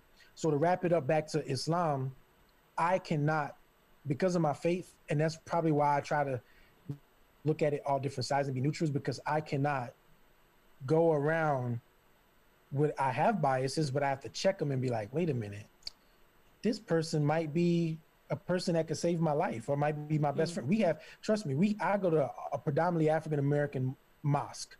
We have white Muslims in there. We have Asian Muslims in there, Black, African, Somalian, the whole continent of Africa is in there. And of course, when you see somebody that look out of place, you're like, hold up, bro. Because as Muslims, there are distinct things that we do when we enter our places of worship, right? Yeah. And if you're not a Muslim and you don't do them, you're like, wait a minute, what you, the CIA, FBI, or something? Yeah. You know what I mean? Or you must be a day one Muslim, because there are things that are very peculiar to us that we do when we go in. So it's you still be on guard, and you're like, I wonder who's trying to come up in here now, right? Yeah. Based on that. But Islam is a way of peaceful submission to God, the creator of the universe, who created us all. And the idea of death always keeps me grounded, knowing that, we have the Quran says, to Allah we belong and to Allah we shall return. There's nothing else you're going to get out of this life but that. At the end of the day, you got to die. Right. If you believe in the hereafter, you're going to die. Right. The Quran says, and I'm not trying to preach, y'all. I'm sorry, I'm going to show. Yeah. No, but you're fine. the Quran talks about, which is crazy. It gives this whole, and it's a science book too. It gives this whole thing about being created from sperm and turning into the embryo and all this stuff. It talks about this in depth, and then it says, and then you will die. That's true. Right? That's all you got, and then you would die. So, regardless of people thinking that, now, don't get me wrong, if people look at the terrorism that has been committed, not every Muslim is a terrorist, but I guess for some people, most of the terrorist attacks have been done by Muslims. Right. You see, I guess you can see it that way. But we're not, it's too deep and complicated to even go into, but there's racism in Islam. And I don't know if y'all want me to even mention that, but as a Black African-American Muslim, I can be, I've been treated totally different and disrespected by a Muslim brother who is Black like me, but from a different country, like Somalia. Yeah. You know what I mean? They treat me different. It's more like, well, we were born Muslim and this is, blah, blah, blah. Yeah. And who are you as a American Muslim or American Black person to come into this religion? So, but I know the teachings of Islam, and that's not what Islam teaches. Right. And that's the same, again, with Christianity, same thing. Like, you will have fanatics, you will have people that, but then again, I think that's just the twisted way of how, when you start putting the humanism, the power, the whatever into it, then it starts to distort. We always going to have our free will, and we're always going to be greedy, right? And vengeful and stuff like that, and looking for power, and that's how we restructure things. I mean, I really don't try to get into debates with people about religion. Yeah. Because in Islam, it teaches there's no compulsion in religion. You be your way, I'm gonna be mine. At the end of the day, I'm responsible for myself. From Vancouver, the Fisher's Landing bus stop up here. There's a Fisher's Landing bus stop that I would catch when I first got here. I would catch it, and I would catch it across the Park Roads, right? And I was reading a little small Quran one day, and there was this big old lady sitting in front of me, and she just kept staring at me, right? She's sitting in front of me, and I just kept doing this because I was tired, and I heard her lean over to one of the girls, was like, what is he reading? And the girl was like, he's reading the Quran. So I opened my eyes, I look up, and this lady's like, she's like looking at me like this, and she was like, what are you reading? I said, the Quran. And this is the first thing she says to me. She's like, what you got in your backpack? No, she probably said, you got a bomb in there?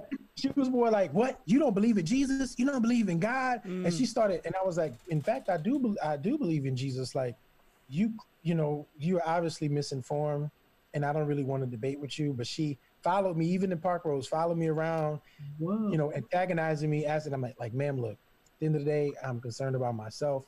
I believe in the religion of Islam. If you don't accept that, that's fine. I can only give you a message. If you don't accept it, that's cool. You know what I mean? So I've had those kind of moments where I'm like, I think the ignorance is what keeps people afraid. Yeah. When people don't know something, they make they're afraid of it. It's like, well, what is this? Now, don't get me wrong. There's some things in Islam that certain groups or peoples or cultures, they just won't agree with because it's not their way of life, So if people disagree with a woman wearing a hijab, of course they're gonna be like, I believe in showing my titties and my ass. Right. I'm a free. I'm free. Fine, you can do that. That's your thing. Right. But there's a reason why, we should protect our modesty. There's a whole reason why for that, and it's not just about men's temptations either. But so that's how I came to Islam and all the intricacies of it. You got any other questions about that? I'll be glad to elaborate. Tori, well, you've been kind of quiet. What's up? No, I mean, I'm just listening. What you both are saying, Sylvie being Christian, you being Muslim. It just kind of reminds me. A few years ago, I watched this documentary. It's called "With One Voice." I don't know if you've seen it. Is that on Netflix? It was on Netflix. Yeah, when I watched, I don't know if it's. I mean, it was like 4 or 5 years ago or more now, actually. I stumbled across it, and so, me being what I call eclectically spiritual, I'm always interested in hearing why people believe what they believe, religions, where they come from, those kind of things. But the basic message from this documentary was that, generally speaking, all religions break down to simple things, right? Love one another, be kind, forgiveness, humility, and that if it talked about how if just a certain percentage of the religions throughout the world got together and worked together, it would literally shift the global way of doing things. And I was like, it was essentially was saying you could change the world, right? And I mean, they had everything, had from rabbis to preachers to pastors to Buddhist monks to every religion, and it all came down to, and they all agreed, like, basically we want to be kind to one another. We want to love, from the Buddhist perspective, we want loving kindness for others, right? So it's interesting how society and the constructs of society will twist and manipulate a religion for a message, right? For a way to either demonize someone or to, uphold someone, right?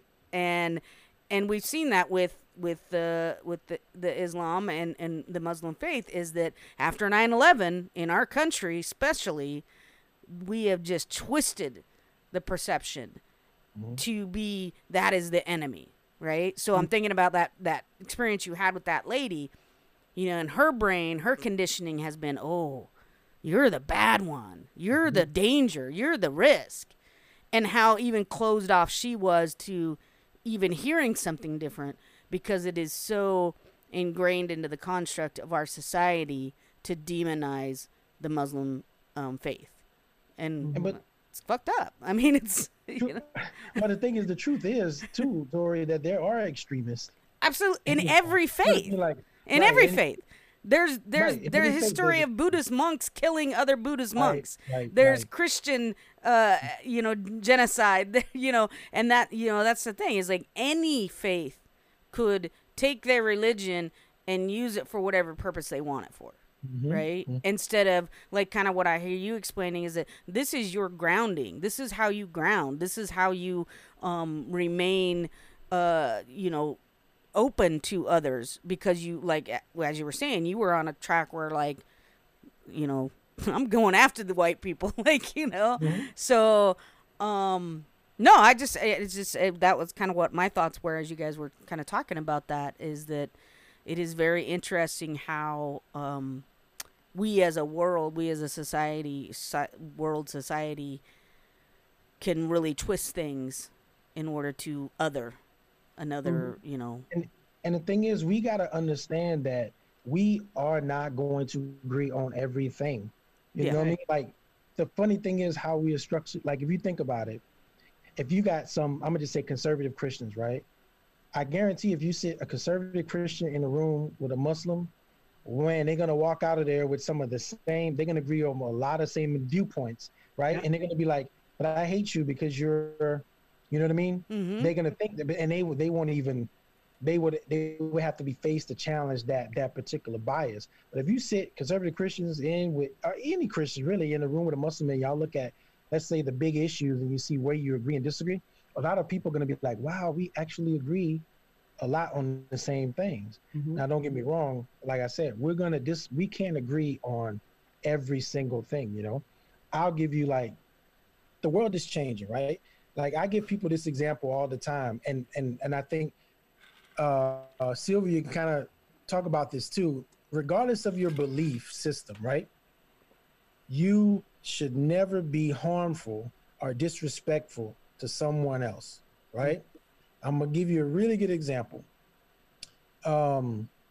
I don't prefer, for me, my personal lifestyle, the LGBTQ lifestyle, right? I just don't. That's just my personal preference. And I am not going to attack a person that's in the LGBT community because they have that right or whatever they want to do, right? It becomes harmful. Like, for example, I had an experience, somebody was like, hey, you want to march in the Pride Parade with us or whatever, right? And I'm like, no, you know, it's not my thing. What, are you homophobic? I'm like, no, I'm not homophobic. That means I would have to be afraid of gay people, and I'm not. You know, I just like, this is just my preference. So I said, well, if I march in the Pride Parade with you, would you be willing to fast and pray with me and declare your faith as a Muslim and fast and pray during the month of Ramadan? Would you be willing to do that? It says, I get it. I understand what you're saying. That's what the person said to me. They said, oh, I understand what you're saying. I was like, see, it's not my preference, but it becomes harmful if I attack you. If I go out to that Pride Parade and start protesting, right, and being nasty to these people, that's when it becomes harmful. Because guess what? If that community showed up to our mosque talking about protesting, it'd be an incident that the community definitely doesn't want. So it's like when it becomes harmful to people and disrespectful, that's when, to me, you're over the line. Because at the end of the day, that person is not affecting my individual life, my individual peace, right? If you want to get out on the street and you want to be LGBTQ or whatever you want to be, and I don't prefer that, it's okay. I can still work with you. I can still treat you with respect. I can still treat you with dignity. I would never disrespect you, you know? But it becomes harmful when someone, based on their bias, to attack me just because they think that I don't like them. You know what I mean? Yeah. That's the problem. Like, someone thinks, oh, well, people make horrible assumption. Oh, well, he's Muslim, so he must not like women. Like, what? Why would I be married to one? You know what I mean? Yeah. Why would I be married to one? And I treat her with, oh God, I'm scared of her, actually. She look at me crazy. I'll be like, I'm not doing this. I'm sorry, babe. As it should be, Alex, as it should be. As it should be. So I treat her with all the respect, you know what I mean? And if I say something slick or sly, she'd be like, hey, bro, one, I'm not your coworkers. I'm not your buddies or whatever. You know what I mean? Yeah. Like, she has that thing about her where she demands respect. And we have great communication. But I think the misconception is that we're out here doing something that they have conceptualized in their head. They're saying, well, Muslim men don't like women. And that is like, that's the one that really grind my gears, because I'm like, have you lived with any, I'm not saying we don't have problems in our community, but have you lived with a Muslim man who's taking care of his family, treating his wife with respect? There's a lot of them, many of them, and most of them, right? But they're not getting a chance to experience that. They just go off for whatever the media tells them to. Right. You know what I mean? So I think we all have a lot to learn, and I don't think anybody that believes I don't feel like, Sylvia, you need to explain to me why you believe what you believe, or Tori, you don't have to explain to me, and I don't have to explain to you. You know what I mean? Like, why should I have to explain it? We try to explain everything. Yeah. Right. You say, hey, I'm a Muslim. This is what I believe, and I'm a guy this way. Yeah, and I think that the problems come in when I try to, you know, if I'm in a power position, that then I'm asserting my beliefs into those policies, which is what we see happen all the time. And we've talked about that, you know, here is because I'm Christian, I personally most likely, and I say most likely because I don't know, would never have an abortion, because that's my personal, right? I was going to bring that up, but right. However, and when I say most likely, because there's lots of scenarios where I might be like, I might have to, you know, but I'm not going to put my beliefs on somebody else and make those choices for them. Because at the end of the day, like you said, it's all about the ability to choose. And that's what my hope is, anybody who's involved in the faith, that they know that if they're in a faith that says you have no choices, you have to do it this way, that way, ooh, you might be in a cult. Mm-hmm. A good faith allows you to make choices and allows you to be to grow with your relationship with your higher power. So it's interesting you say that. That's why I brought it up earlier about The lady. how Islam has and also a political political way of life as well, Right. based on the history and how it came about and how it was structured. So when you hear, like, how to explain it, when people come into what we say the fold of Yeah. Islam, right? There may be some things that they may disagree Yeah. with, let's say, but the aim of Islam, based on how it came about, was it was built on a community, right? So everybody in this community, if you became Muslim and you did that faith, then we all operated this way, right? And some people say, oh, you might say, oh, that's a cult, that's a cult. And guess what? I was one of the people that crucified Islam for that same reason, right? I was like, what are you talking about? You know, you got to do this, that, and the other.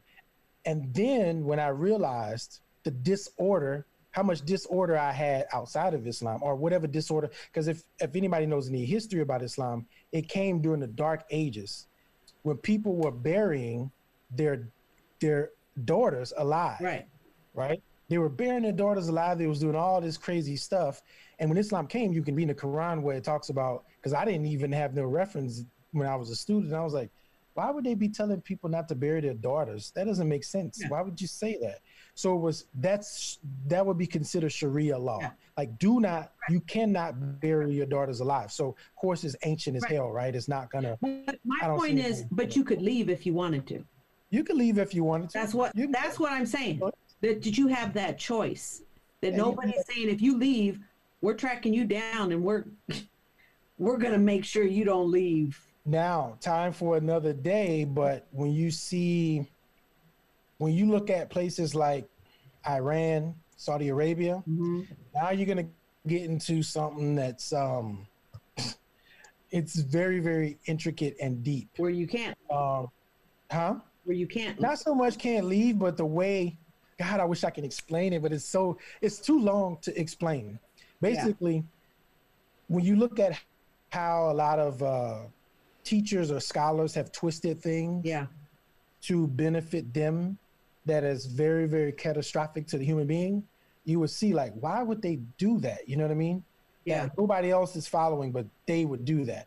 So it's too much to kind of tackle, but if you can see that there's some, I would say, some discrepancies in how, you know, a Sunni Muslim would operate and believe, as opposed to you go to an Iran regime or a Saudi Arabian regime for that thing. I mean, think about it. That's our holy land, right? Yeah. But we probably wouldn't mention Saudi Arabia if it wasn't our holy land, because they have some of the most catastrophic human rights violations known to mankind, right? We know that on record. And it comes back to say, see, here's the critical thinking part. Maybe my conspiracy too, but you also have to ask yourself, well, if this Saudi Arabia that we know, if you think about 9/11, most of them was from where? Saudi Arabia, so they tell us, right? They have all these human rights violations. Why did the United States do $100 billion weapons deal with a nation like that? Right? If Islam is truly, I mean, you got the heart of Islam, the holy land of Islam is Saudi Arabia, Mecca. But still, the United States, I don't care who it was, Democrat, Republicans, we're continually funding them. We're continually doing deals with them. But nobody's asking the question, why the hell is the United States in bed with Saudi Arabia? They don't have, you see what I'm saying? Like, nobody asking that question. Because America wants to profess like we care about others and lives and democracy.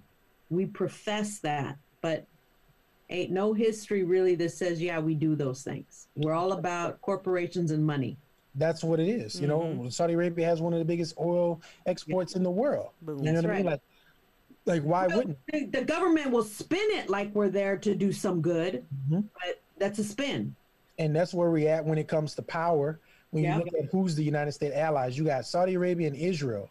And Mm-hmm. who are they against? Iran, Russia, and China, right? So the goal is to destabilize that region of the world. You know what I mean? Yeah. And what do they use as the villain? Islam. They blanket it all. They say Islam is bad. We got to eradicate it. Because if Sounds Islam, like, I mean, it sounds like you trickle that down to what's happening here. boom, You know, with race, right? color. Hey, this section over here is bad. We gotta try to get rid of them. Let's put them in prison and jails and Yeah, ask Bill Gates. That's what he's trying to do. we're trying to give them the vaccines first. Listen, that is no joke. And this is like, what is it? Tori, you're the moderator here. Yeah. Is this a segue to the stories? Tori leans Segue. more towards being the conspiracy theorist too. Yeah, but it's. I'm segues just because- skeptical. I have a healthy skepticism of everything. Yeah. We should talk more, Tori, because I mean, besides my name being Alex Jones, like my real name, I don't like the word conspiracy theorist, right? Because it has a bad stigma to it, Exactly. right? And everything that I say usually has facts based on it. But it's so ridiculous to some people they don't even want to believe it. Right. I mean, think about it. Look at how they have. George Floyd died was horrible, right? But I always tell people that's the low-hanging fruit because at the end of the day, during all this George Floyd stuff, they gave us a big piece of information and nobody blinked the eye. You know what they told us when George Floyd, when all this stuff popped off? The CIA came and told us, hey guys, there's actual UFOs out there.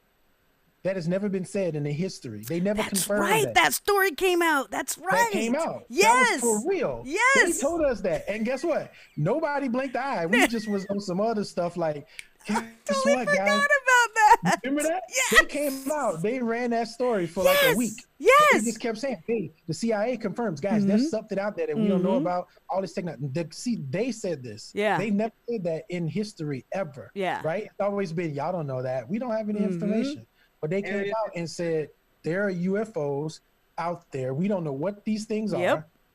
And nobody blinked the eye. You know why? Because George Floyd died and we had all these things that were happening. Right. So when it comes into conspiracy, it's not a conspiracy. They just told us what was going on. And because we are humanly conditioned to look at things more so than others, we didn't blink an eye. Because here's the thing. We're naturally built to be scared of what we don't know, right, Sylvia? Yeah. So here we are. We know each other as human beings. We know they're racist cops, right? We already know this. We have the information.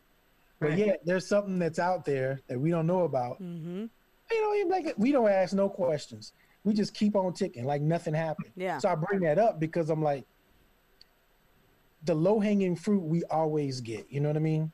And I think that's going to lead me into what I'm about to say about Bill Gates is, I ain't going to curse on the podcast, but it leads me into Bill Gates, the Antichrist, I call him. If you don't want to curse because you choose not to curse, that's fine. But you can curse on this podcast. No, I know you. Before I met you, I was like, I thought it was Sylvia. I was like, Sylvia, you are just cussing up a Sailor. I mean, like, I'm like, I need to find a way. You already said big butts and titties. I know. So Those aren't cuss words, though. Those are a biological autonomy and stuff like that. That's Where you're like, damn, I need to pray for that lady. I thought it was Sylvia cutting up, man. I was like, this is crazy. But so Bill Gates, you know, if we're looking at what we bring it to the table. Yeah, here's let's just- bring it. Bring I'm it. gonna bring this to the table. Okay.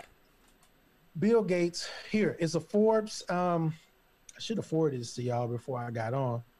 But Forbes, I just happened to be drinking my coffee. This is dated June 23rd. So it's been a couple weeks since I saw it, right?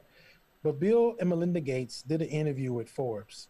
And in the interview, he talks about, I mean, if anybody knows, Bill and Melinda Gates Foundation, they fund the pharmaceutical industry and the vaccination industry, you know, astronomically, right? They provide a lot of funding for this. They're even funding this new recent coronavirus vaccination. I think it's Miravax or something like that, whoever the company is, they're doing that. Well, anyways, Bill Gates back in 2015 explicitly said that he wants to suppress the population, basically depopulate the earth. That's what he said. There's a TED Talk I'll try to give it to y'all to put in y'all link in your description where people can go watch it.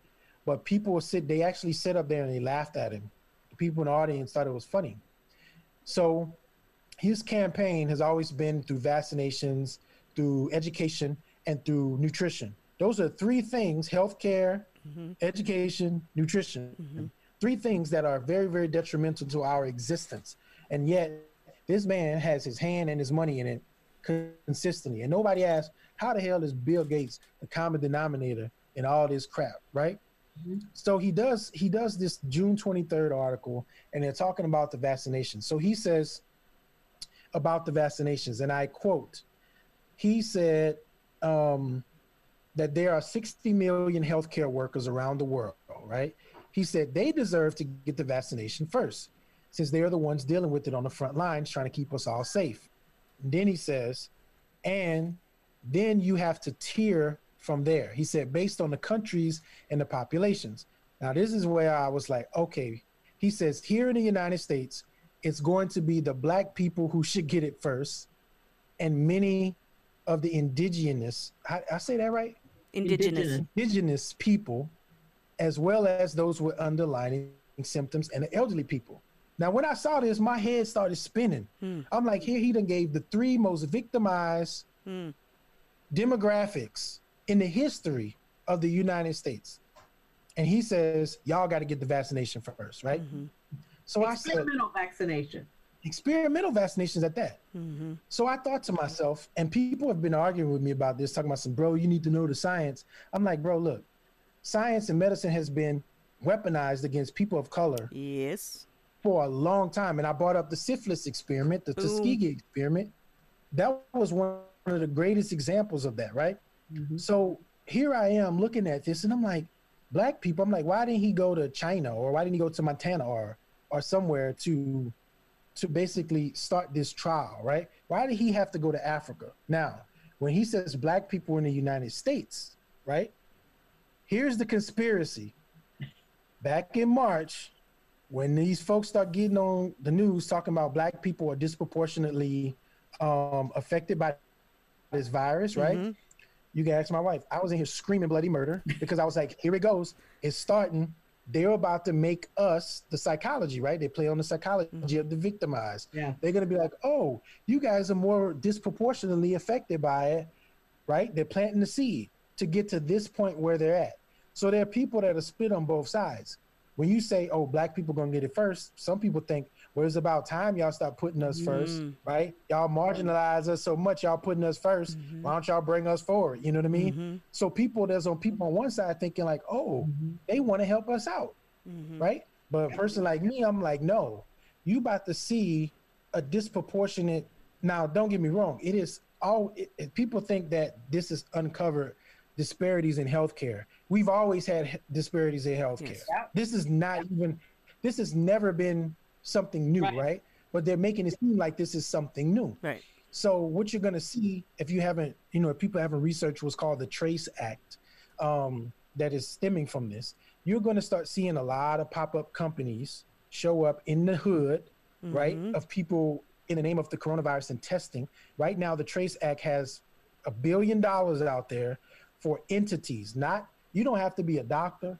You don't have to be any kind of pharmaceutical company. You can just apply for the grant, get money, start a company, go in the hood, and start testing people. So we could, essentially, the three of us here. The three of us. Let's do it again. Let's get that money. Let's get that money. Get that money. And start testing. You can start testing not right now, but you can get the money. And here's the thing. I guarantee you there's some advanced way for people to get an advanced, I don't know, what do you call it, certificate or something to do this kind of work, right? But the thing is, the people that are on the top of this that are getting the money, they don't look like the people they're going to be in the neighborhood. Right. They might provide a few jobs, right? But the people at the top, they don't look like the people of color that's going to be in this business. They're Betsy DeVos's brother. They're Mitch McConnell's wife. All of them. They're going to be in and that's why I said, as soon as they said it a few months ago, I said, this is a money grab.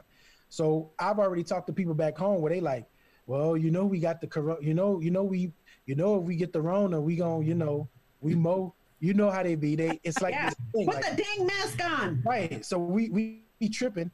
And it's like, okay, the coronavirus is real, but I don't want them to think that if there's a fat diabetic white person that they you know. But here's the thing: our culture really is what makes us more subject to it. Not so much the underlying health things. It's right now you can go on social media and find Negroes piled up at parties, on the street, block parties, right? That's what makes us more subject to it. Not the fact that we have these underlying in our genetic conditions. They making us think that we're some kind of exclusive species that can only, because look what happened. Look what happened when they said that black people were more disproportionate. Anybody remember there was something so significant that happened, it just blew up all over the news, right? Soon as they said black people were more subject or dying from it more, guess what happened the next week? The laws that say black people, you don't need to wear a mask. That was one of them. Well, Don't wear a mask if you're in Lincoln City. Right. Well, not that one. But Which one? nation. What happened was you seen all the white people come out with their guns and stuff talking about open up the economy. Yep. That happened within that same week when they realized, like, wait a minute, I don't think because they psychology messed up too sometimes. They like, hold on, well, if it's these Negroes, hey, open it back up. Y'all need to come with the guns to the state capitol. You notice nobody was pushing that way until that rhetoric came out. Once they found out who they thought was affected by it the most, they was like, wait a minute, we up in here in Redneck, we in Grant County over here. Let's go to the state capitol with the rifles and the guns. You know, I know this happened in another state, but I'm giving an example. Wasn't it Tyson Food Company that closed? But there was a bunch of Latinos that worked in there too that came down with Corona, and so they ended up having to close that pack. And then we got, you know, the farm workers that are like, hey, what about us? We ain't got, but no help for them. They were just like, keep working. And I think that's what that's a big piece of that. The farmers, you know, the people that may not be documented, that's involved with this, that's affected by it. And I'm like, can you imagine you say, hey, we got a potential vaccine for you? They're going to run and flock to it because they don't want to get sick and lose work and everything else. Well, it depends on how it's set up, though, Sylvia, because we know how it's set up. It may also be one of those snatch and grabs, too.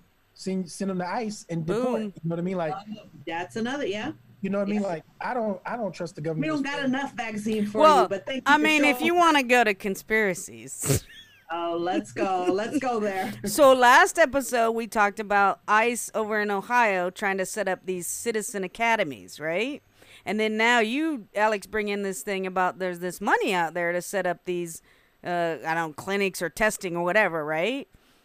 Imagine, right? Because again, if the narrative is it's disproportionately affecting people of color, and there's reasons why, but they don't say that way, right? They make it sound as if because you're a person of color, black or a person of color, you are genetically unable to battle, or you're genetically more susceptible to get it, right? They don't talk about the structural racism of the healthcare industry and all of that why it's disproportionate, right? So if there are like you're saying, when that narrative came out, it's almost like these white folk are like, oh yeah, well, it ain't gonna mess me up, so open the economy back up. Let me go get my hair cut, you know, because it ain't gonna be me. It's gonna be those black and brown folks over there, right? So yeah, I mean, I'm all about follow the money, right? Yes. Where is the money? And when all this, you know, when it first started and the testing things, I was watching the news around, you know, why can't we test, right? Because we were looking at Europe and these other countries, and they're ahead on the testing and they're testing everybody. Oh, yeah. But in our country, we had to first get it set up with private industry of who was going to make the money off of the testing. So if you remember the press conference that the buffoon held, at that press conference was CVS Pharmacy, was Target, was what's the Quest Diagnostics, who does a majority of lab testing, and then whatever the LabCorp. So all of those major industries had to get signed on to provide quote unquote free testing but they were, they're getting paid, right? So they're getting paid under the government response to COVID. And so it's all, I mean, I'm with you. It's all about finding out where the money, and even Bill Gates, I always think this, is if you got that kind of money, even as philanthropist as your PR folks try to put you, you got money that we could never imagine the wealth to do the things that you want to do, whether it's Bill Gates, whether it's DeVos, whether it's Warren Buffett, whether it's, both sides of the aisle. When you have that much ultra wealth, I mean, to me, I'm like, there's no telling what you'll do with it. Good, bad, or ugly, right? Like, follow the money. Yeah. Especially when you have opinions, strong opinions. And you got the money to back it up, right? So like you're saying, if Bill Gates steps in there and says, "Oh, yes, I want to provide a vaccine and I want to fund this." Why? Bill is not going to just give away his billions of dollars. It's not going to happen.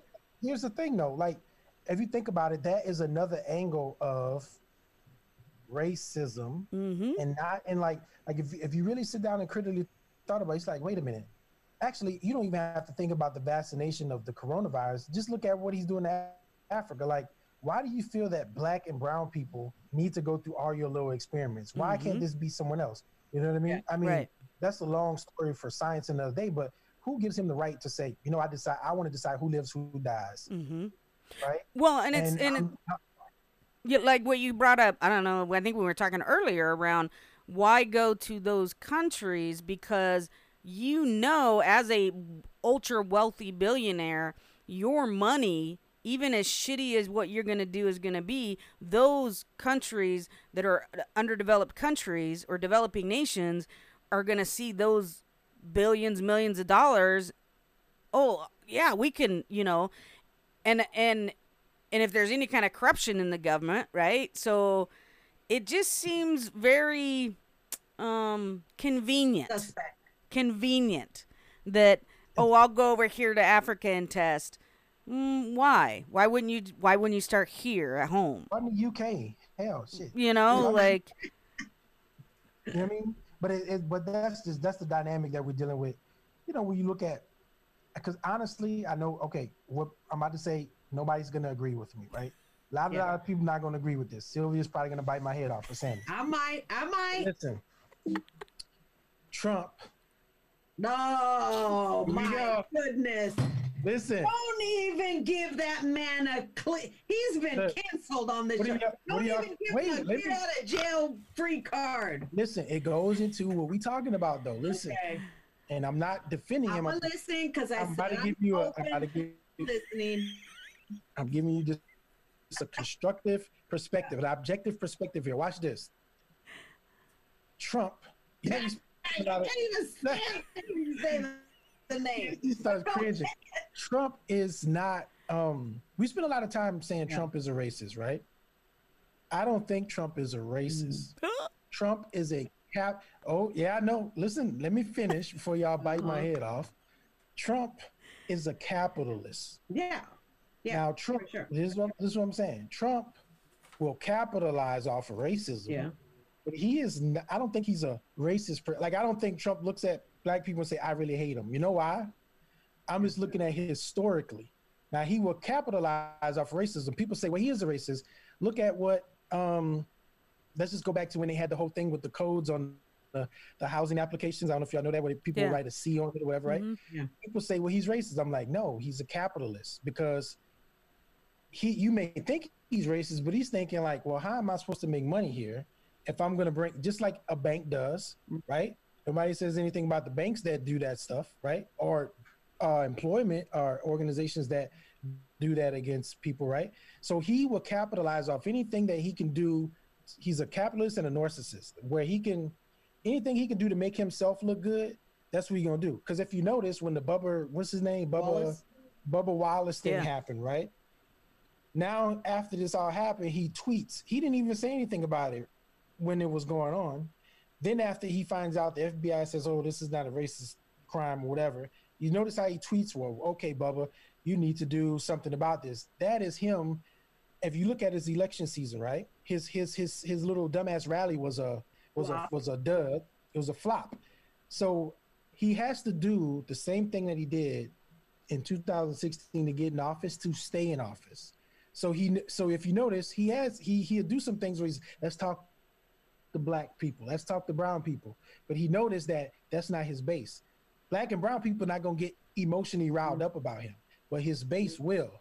So what he has to do is, every time we see all that them random ass tweets and stuff, that's him firing up his base. Like, y'all gonna be with me no matter what. And he capitalizes off of people's fear, off of racism itself. Because if he could be in a room with P. Diddy, Snoop Dogg, all these people making major deals with black people, I don't think he's racist. He's just a narcissist capitalist that will capitalize off of racism. Can you be and in both? You know, yeah, he can be and in both, of course.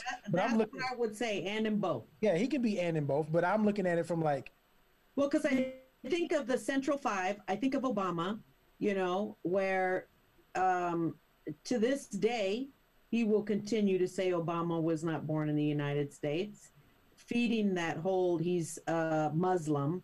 He's a secret Muslim. I don't even know if he even said secret, but, you know, that he's a Muslim. You know, and getting those folks to, you know, because one, his name, two, his skin color, you know, I think he's in both. I know for sure he is a capitalist pig. I know that. And I say that pig part because the way he views women. So, you know, for sure. But I also believe the and part. Yes. So, I would say that he is a racist. By you know, if we look at, because as we said earlier, like a lot of people hear racist and they think KKK, they think neo-Nazi, they think white supremacist. Hitler. That he is racist based on his actions, and I would even go so far as to say, and we talked about this with the professor, is capitalism can't exist without racism, right? Because you said it can't exist without racism. I mean, it can. I mean, you could go to social capitalism, but the capitalistic system within our country was built on racism. Of course. So I think he's a capitalist racist. That's okay. Let's agree on that one. He's a capitalist racist. But because he'll have a token here and there, right? It goes back to the philosophy of, you know, in slavery you had the slaves that got to be in the house and the slaves that had to stay in the field, right?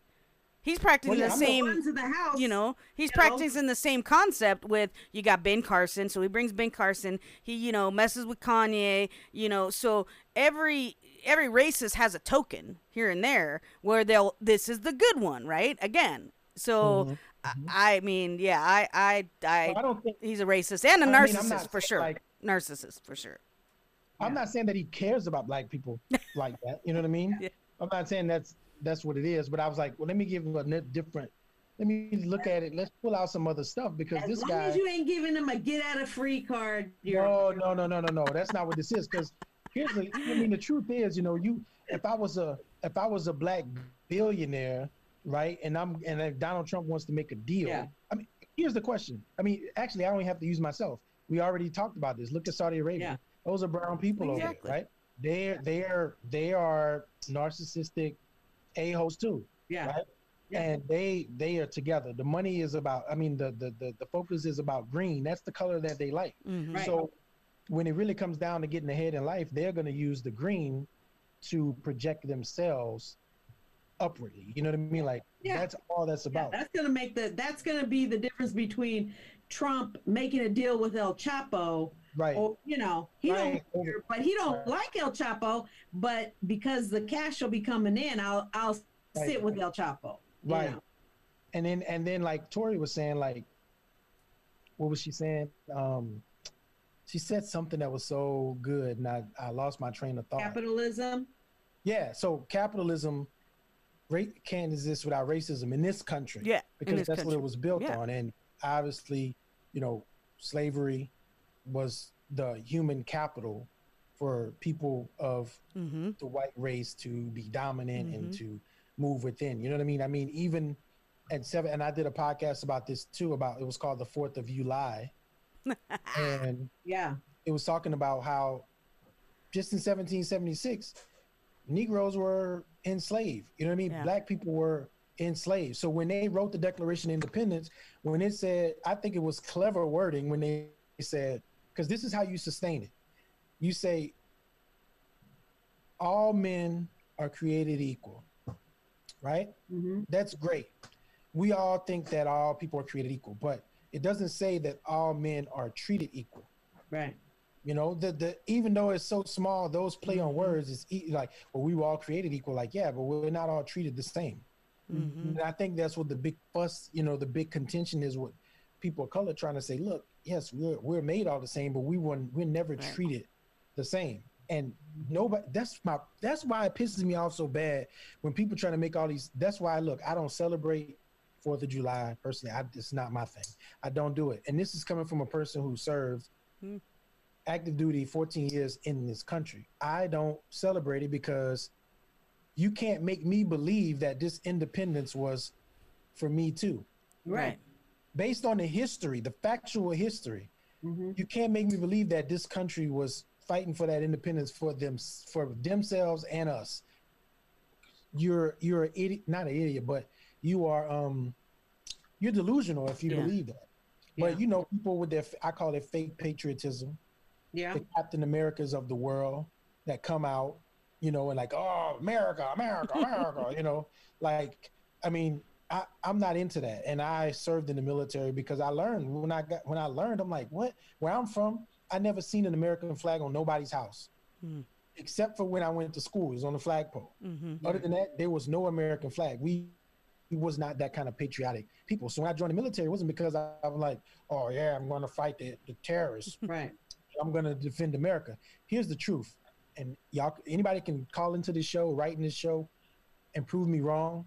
But I don't know of any conflict that the United States have fought that have protected, like seriously protected the security of Americans, like the safety of Americans. There have been no war that has ever been fought that has protected the safety of Americans. So when we were over there in Iraq blowing stuff up in Afghanistan, it has not protected the safety of Americans. Mm-hmm. Hell, Corona here, and we ain't seen no Islamic terrorist attacks or nothing close to it during the coronavirus, right? Yeah. This would be the prime time for something like that to happen. So it's like there's nothing that's been fought on this soil, nothing on this soil that's a foreign soil that has, you know how they say, well, we're protecting the freedom of America, we're protecting the safety of America.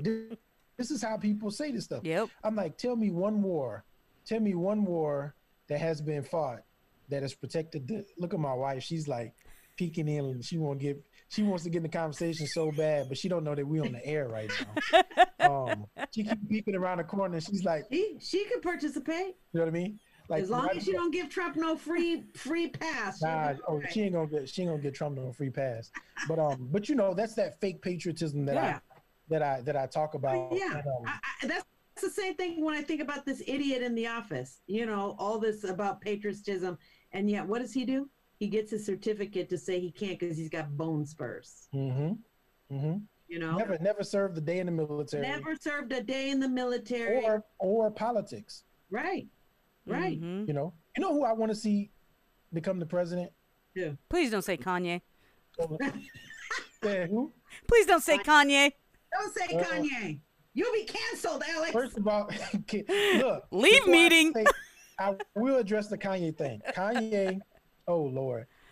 He's another Kanye has untreated trauma from the death of his mother. bipolar. He has untreated mental health trauma because of after his mom. That was a traumatic incident, and since then he has untreated trauma. Well, something that we don't have time for, but we're looking at trauma, Illuminati, sacrifices, the damn Kardashians alone. That's enough to like make you kill yourself. So is Beyonce part of the Illuminati? Going down a rabbit hole. we're about to go down a Bring big it back. rabbit Bring it back. hole. Well, I heard y'all. Well, let me just get to my point. Then we're gonna go into that. So I want to see Colin Powell become the president of the United States. Oh, that would be good. Now, here's the thing. Tell me why. You sure, Sylvia, you sure you're gonna like that? You know he's a Republican, right? Yeah, no. I'm okay with, and we talked about this on one episode when Tori was about dating. Remember, there was like Democrats won't date Republicans. Oh, And yeah. I was like, no, I'm more about what is your, like, do you have some ethics? And the things that I've heard from him, I see that he's an ethical person. But like he wants to be as ethical as possible. And kind of like, look at how he really tried to separate himself from George Bush and all that Iraq and that weapons of mass destruction stuff. Like he was like, man, I'm out of here. Like I think there's a lot of stuff that he just hasn't told people, Yeah. But I think actually, if you had to like create a president of the United States based on criteria and stuff, you would pick somebody like, I would pick somebody like Colin Powell. Yeah. I want somebody who is as ethical as possible, understanding that, yes, we're not always going to get the right, all information, but when information comes, that it's truthful. Like, have you seen that show, Madam Secretary, where she's always... I've seen the previews. That looks dumb. What is It's that? actually pretty good. looks But where she's trying to be as ethical as possible. Her husband is a ethics professor, and so they're going back and forth with, I want somebody who's going to lead with ethics. So what about Hillary Clinton?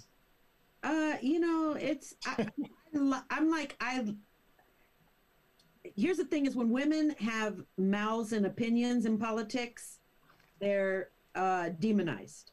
They're just demonized. So there are things that I believe she has some great ideas and was trying to push forward. Because then when you look at, Miss Melania Trump, who they claim speaks, what did she say, 6 languages? And yet none of those languages I've ever heard her speak other than English or maybe her native tongue. Where they that kind of stuff is where I'm like, no, I'd rather take a Hillary Clinton over a frickin' orange Cheeto. Well, my nickname for Hillary Clinton is Gangsta Boo. I think she a real gangster for real. Like I'm telling you, like I don't know, like I El Chapo level. Yes, like El Chapo, like she's she gonna chop you off at the knees and I think no trail towards her. She is the one. Like when I look at her smile, it scares me. I'm just like, I think she is crazy, in my opinion. You know what I mean? But everybody got their preference. When she did the same thing Joe Biden did with his little comment on the Breakfast Club. They both had they Yeah. This is what I'm saying about white people. They always got their little moments where they have these little things like they feel like, why would you do that? And they say, well, I'm going to go for it. Like, of course, Joe Biden said, if you don't vote for Trump, then you ain't black, which I thought it spoke to where these people think our psychology actually is. Because here's the truth. The truth to me is the Democrats do believe that people won't vote but one way. And here's why I say that. And I learned this in the 9th or 10th grade. I had a teacher, right? Civics class. I don't know what made this woman do this, but she did it. She went around the classroom and she said, are you a Democrat or are you a Republican? Mm-hmm. Right? Everybody said Democrat. Me, I'm a clown. So I'm always going to push the envelope. Mm-hmm. So when she got to me, I said, I'm a Republican. And she was like, you ain't, huh? She was like, you ain't. What? No, Questioned you? She was like, you ain't no goddamn Democrat. No, this is the teacher said, right? So from that point on, I started educating myself. And I'm like, wait a minute. I think people like Joe Biden think that people of color will only and always vote one way. Yeah. And that they don't have an open mind and objective opinion. I think they really believe that because he was really matter-of-factly like, well, if you don't vote for me, then you ain't black. You see what I'm saying? So there's contention there. And then Hillary Clinton, she had her little pandering moment where she decides to say, what did she say? She said, deplorables. No. On the Breakfast Club, both of them had their Breakfast Club moment, right? She said, "Oh yeah, I even keep a little hot sauce in my pocketbook." She said that, and I'm just like, "Oh my god, like get out of here!" This was she was running for president last time, and I'm just like, okay. You know who so I would want to see, like somebody like AOC as the president, yeah. She needs to mature up, but yes, I like her ethics. I like her push. she's a. This is my.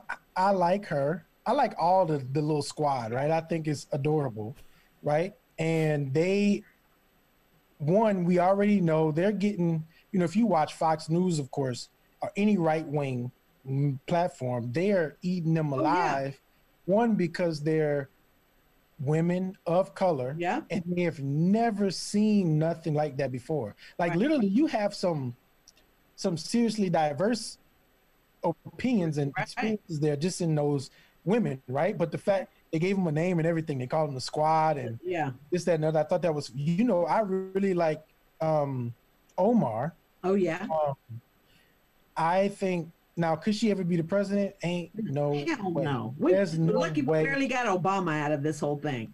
There's no way that could possibly happen. She's a card-carrying Muslim. That will never happen. Look, Obama just wasn't even close to being Muslim, and they were still calling him Muslim. But here's my thing, and y'all both women, and this is something I try to understand, is when you got, let's say, conservative white women. Ugh. Right? The Karens. Oh Lord, I'm getting her started. I don't want to say I guess let's just say, for lack of better words, we'll call them Karens, right? Even though I stopped trying to use the words like Karen or Becky. Yeah. But they're Karens because they be caring too much. They can't mind their own business. Yeah. That's why they're Karens. Okay, I understand that. But like, let's say conservative white women, right? And how, like, if you think about it, they will go against a woman on the left that they may have some of the same interests with each other, right? Mm-hmm. And they will bash them and dog them through the dirt just because they want to play politics, right? Yep. And it's kind of like, it's such a mind screw that I'm just like, oh my God, like, this has become so disgusting in my opinion. Yeah. You know what I mean? So, that's why I say, like, I guarantee you the truth somewhere in the middle. Yeah. Because there are liberals that agree with some conservative views, like you just brought up the whole abortion issue, right? And there's some conservative that agree with liberals. They just won't say it out loud. Yeah. A lot of them would not. They will go to their deathbed. I know, damn liberal. You know what I mean? They're just not going to do it. But I think we have to really look at and explore the policies, and that's going to determine who you're going to see in the office of the president of the United States. So coming from a conspiracy, I'm with Tori, of course, and I'll be honest, it does not matter who is the president of the United States.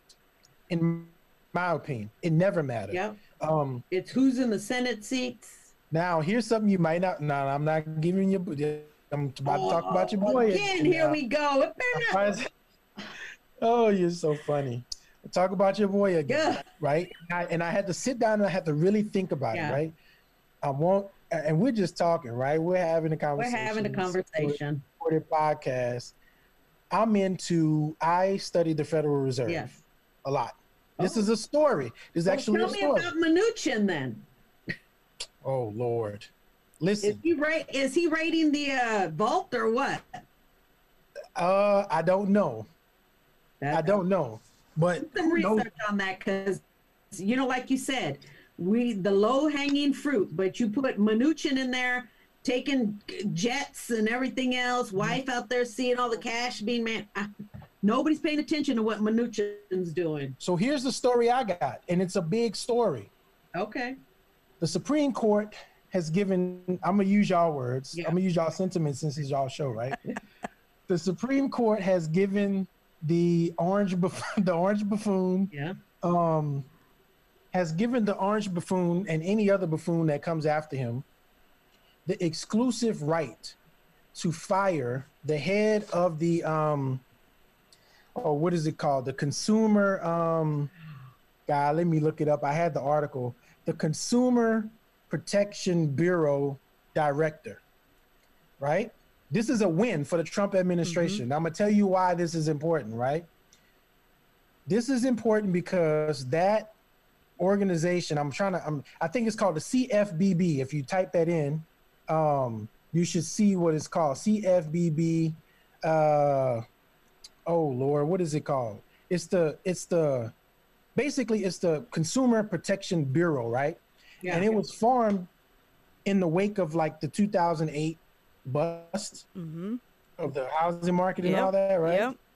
So it was, that organization falls under the umbrella of other big organizations like the Federal Reserve, Federal Trade Commission, all these. Now the Federal Reserve, that's part of the Antichrist too, but I'll get into that later.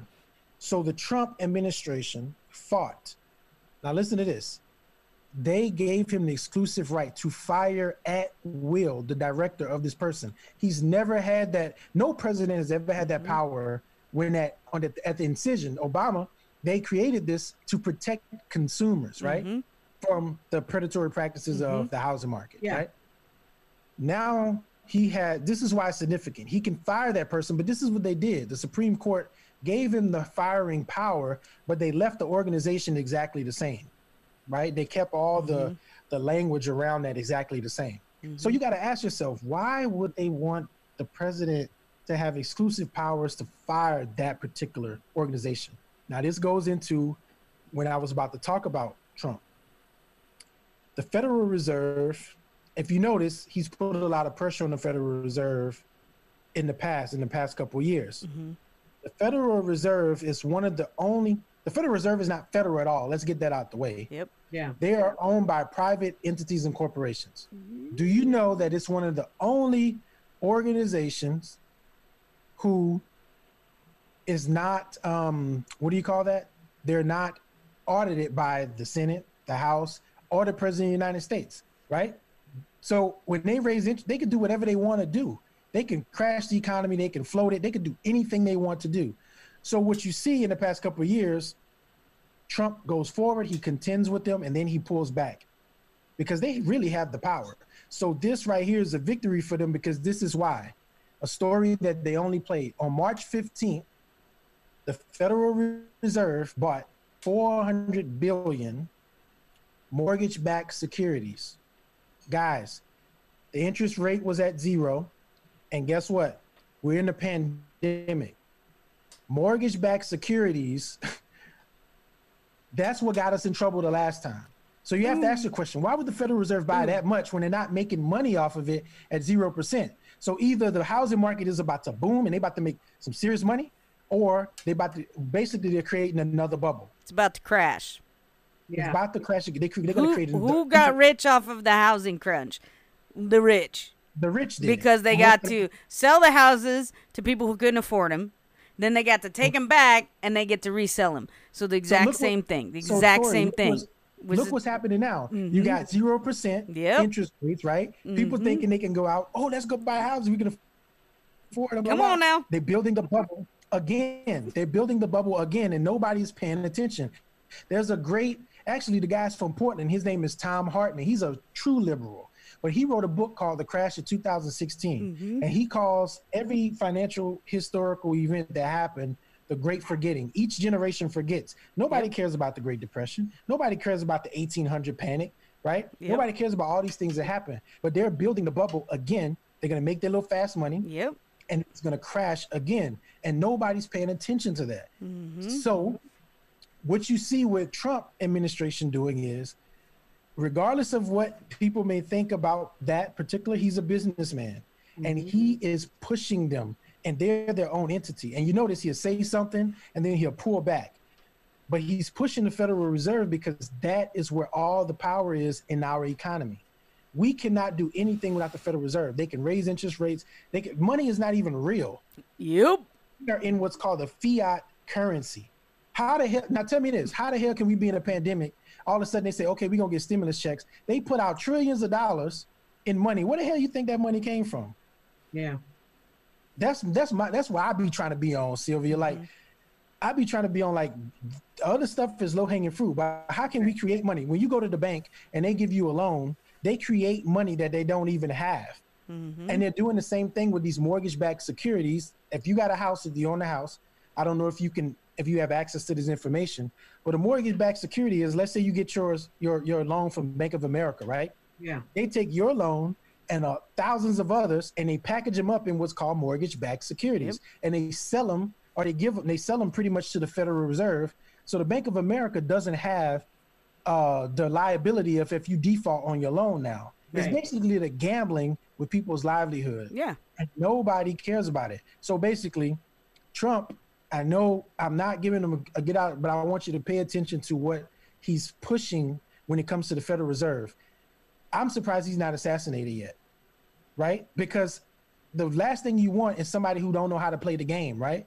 And he's so damn narcissistic that he's like, look, I'm going to make it happen the way I'm going to make it happen. And it's putting a lot of pressure on the Federal Reserve. So the fact that he won this is just one trickle into totalitarianism, in my opinion, because you got to pay close attention. Like we got to be careful what we ask for, right? We really got to be careful. And this has nothing, or it doesn't have everything to do with Trump. It has to do with our economical system, the president, the Senate, the House, our whole government, and what is actually happening, because the Federal Reserve is what's going to make the final decision on our economy, regardless of what the president says, regardless of what the Senate or the House says. And I think that's where we are missing a lot of opportunity to explore. So if anybody's listening, y'all need to go look at read the book, The Monster at Jekyll Island. You need to go look at the Federal Reserve System and really learn what that is about, because money is not real. We are living in the matrix, for real.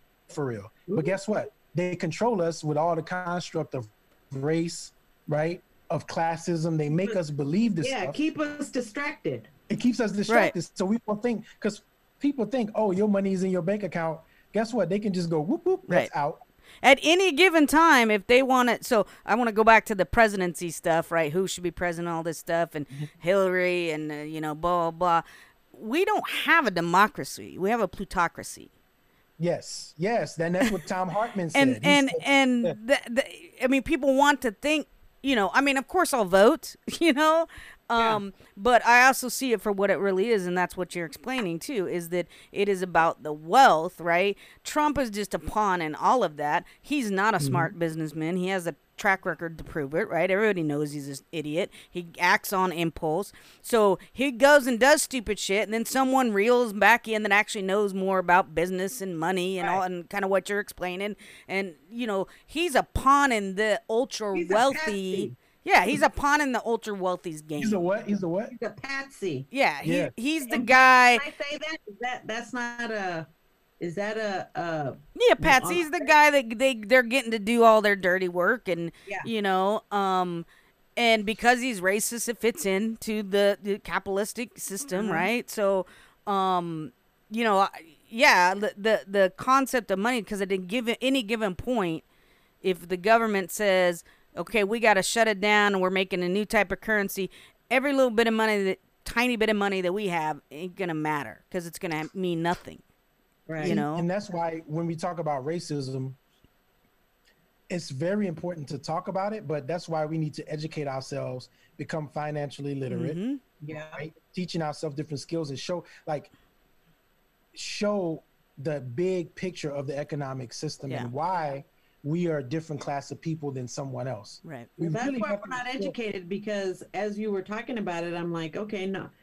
We're not educated on really about Wall Street and about any of those kinds of things. Why? Because we trust that people are really going to, be out there working for the best interests of this country when it's not the case. So think about it, Sylvia. Like in some states, some neighborhoods, some places, let's say you go to Compton, right?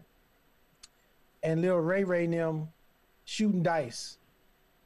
There are laws out there that say you cannot be doing that because you're gambling, right? But yet on Wall Street, you got people gambling with the livelihood of the entire world, the entire nation. They really gamble. Like they're at a casino every effing day. but Right. it's totally illegal. Yeah. So there's a reason why we are in the class that they put us in the class that we're in, because they're not going to educate us to understand, okay, there's a bigger picture here. How Yeah. do we build wealth? Right? Like, that's what we need to probably educate ourselves on more. How do we build wealth? Because these people, they're making us think that all this stuff exists. Like, okay, you got a little money in your pocket. Here's a good example too, how financially illiterate we are. Back where I'm from, you get people that go to the dealership and they buy cars, right? Yeah. And they're happy about their car. Ooh, my car note is $200. Right. Okay, how much is your interest rate? Right? Mhm. You about to pay more than what that car is Your actually loan worth. amount. Yeah, the loan amount by itself, you're going to pay more in interest and the actual loan amount than what the car is actually worth. They say, oh, I got a 10-year loan, or I'm just being exaggerated, but But I got a 10-year loan. ridiculous. Yes. It's ridiculous, right? But Yeah. your car payment. So we ride around and think like, oh, that's smart. Like, Yeah. but this is why we need to talk and teach us, Right. especially the young people. So a $20,000 car 10 years later has just cost you 50, 60, 50,000 off the top. You know what I mean? But back to the and it's government, only worth $2,000. right? So going back to the government and racism and the economy, I bring my story up of the that was a pivotal Supreme Court decision that you guys can talk about it another show if you like, but definitely go research it, because now Trump can fire. He can fire the person. He don't need no reason. This is what the legislation said. He can do it at will. So before, they had all kind of parameters and restrictions in what a president can do with that particular position. Now he can just go and be like, look, I don't want you in here, Bob. You got to go. Right. Because if just like he do with everybody else, Right. if they don't back him up, if they not loyal to him, he can do it. DOJ, Department of Right. Justice. So the same thing is Fire that happening. person, whether and put in whoever he wants. If listen, we got to be careful what we ask for. I really believe that, because we about to find ourselves. We're already in it. We've been in it for the last decade. Wow. We about to find ourselves in something. If we can't meet the middle ground, like in a partisan way, right? If we can't meet the middle ground, it's really going to be one side or the other.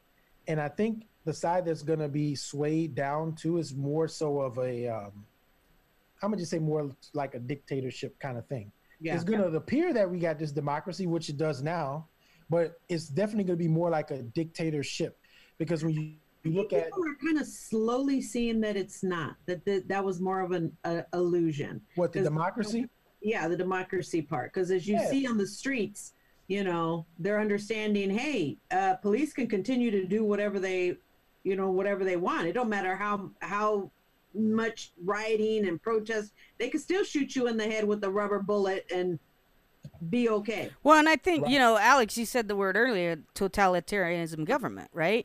Every time you strip away one of the checks and balances, you move the needle closer, Even the whole concept of, Biden being the Democratic nominee, right?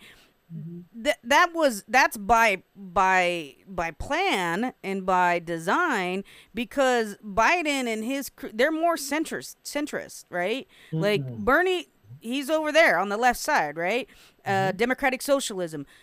They knew who they couldn't get him voted in, right? Because you have a lot of Democrats that are towards the center that are maybe anti-abortion, maybe all the things. So if we can create this, we can pull them under that bigger umbrella, right? That democratic umbrella, that's right? what's happening. Yeah. It's been So this for years. two-party system is then gonna, this is gonna get bigger, and so what you're gonna have is the radical right, the neo-Nazi radical right, and then what they like to call the radical left. But then you're gonna have this majority centrist situation where, like what you're saying, who's the centrist? The wealthy, right? The ultra wealthy. So let me appoint 200 plus federal judges that are appointed for a lifetime, who can then dismantle certain regulations, whether it's EPA regulations, whether it's consumer protection regulations, whether it's the ability to sue someone civilly for a certain amount of money. I mean, we have seen this eroding clear since Bush, right? The Bush presidency, went after civil lawsuits and how much you could ask for in a civil lawsuit if you've been harmed, right? So It's a reduce that now. corporation. The whole McDonald's thing, right? The hot coffee thing. They made fun of it and said that it was ludicrous and it was frivolous lawsuits, right?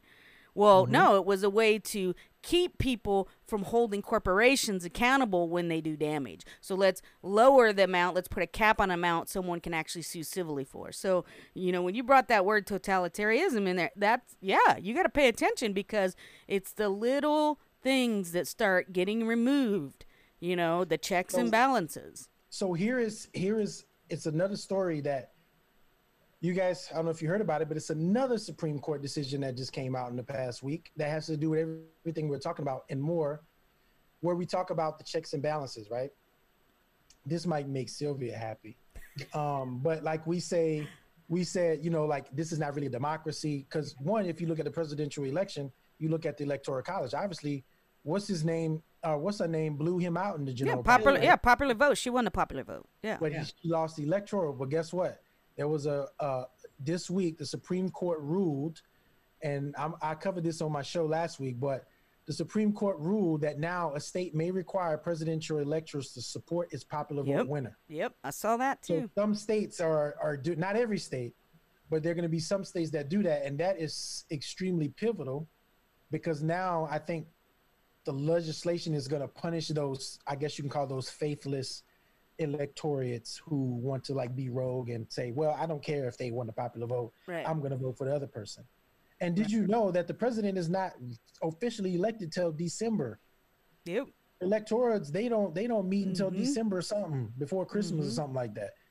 And that's what, and this is the education we got to have because it's going to make us open our eyes more to, well, how do we affect change? And mostly it's why did you at least in the Matrix, Alex, they gave, what's his name, Neo, the opportunity to take the blue pill or the red pill. You didn't even give me that opportunity. How come I didn't get that option? You said I didn't give you the option? You did not give me the option to take the red pill.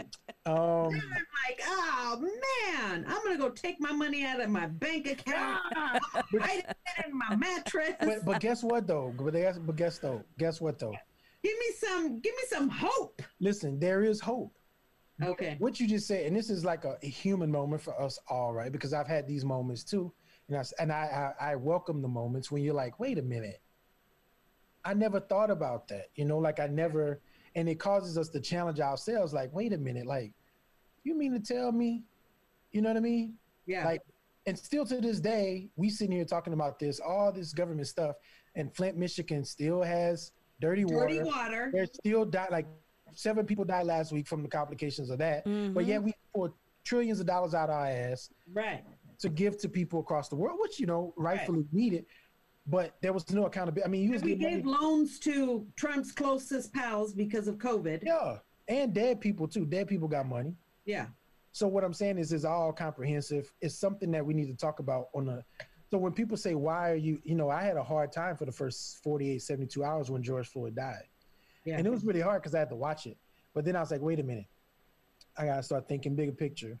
Yeah. There's more for us to look at. And the thing is, we're so polarized that we can't, if like Trump said, I can go out and kill somebody in the middle of Fifth Avenue and people are still going to support me. Yeah. Our government is still the same. What makes people think that those mindsets of those people back who did the Tuskegee experiment don't exist? The Hitler's mindset don't exist. Right. When people think that if that's the case, and this gets into the conspiracy theory stigma, right? If they think that these people don't exist, then that means there's no racists. All the racists died during the civil rights era.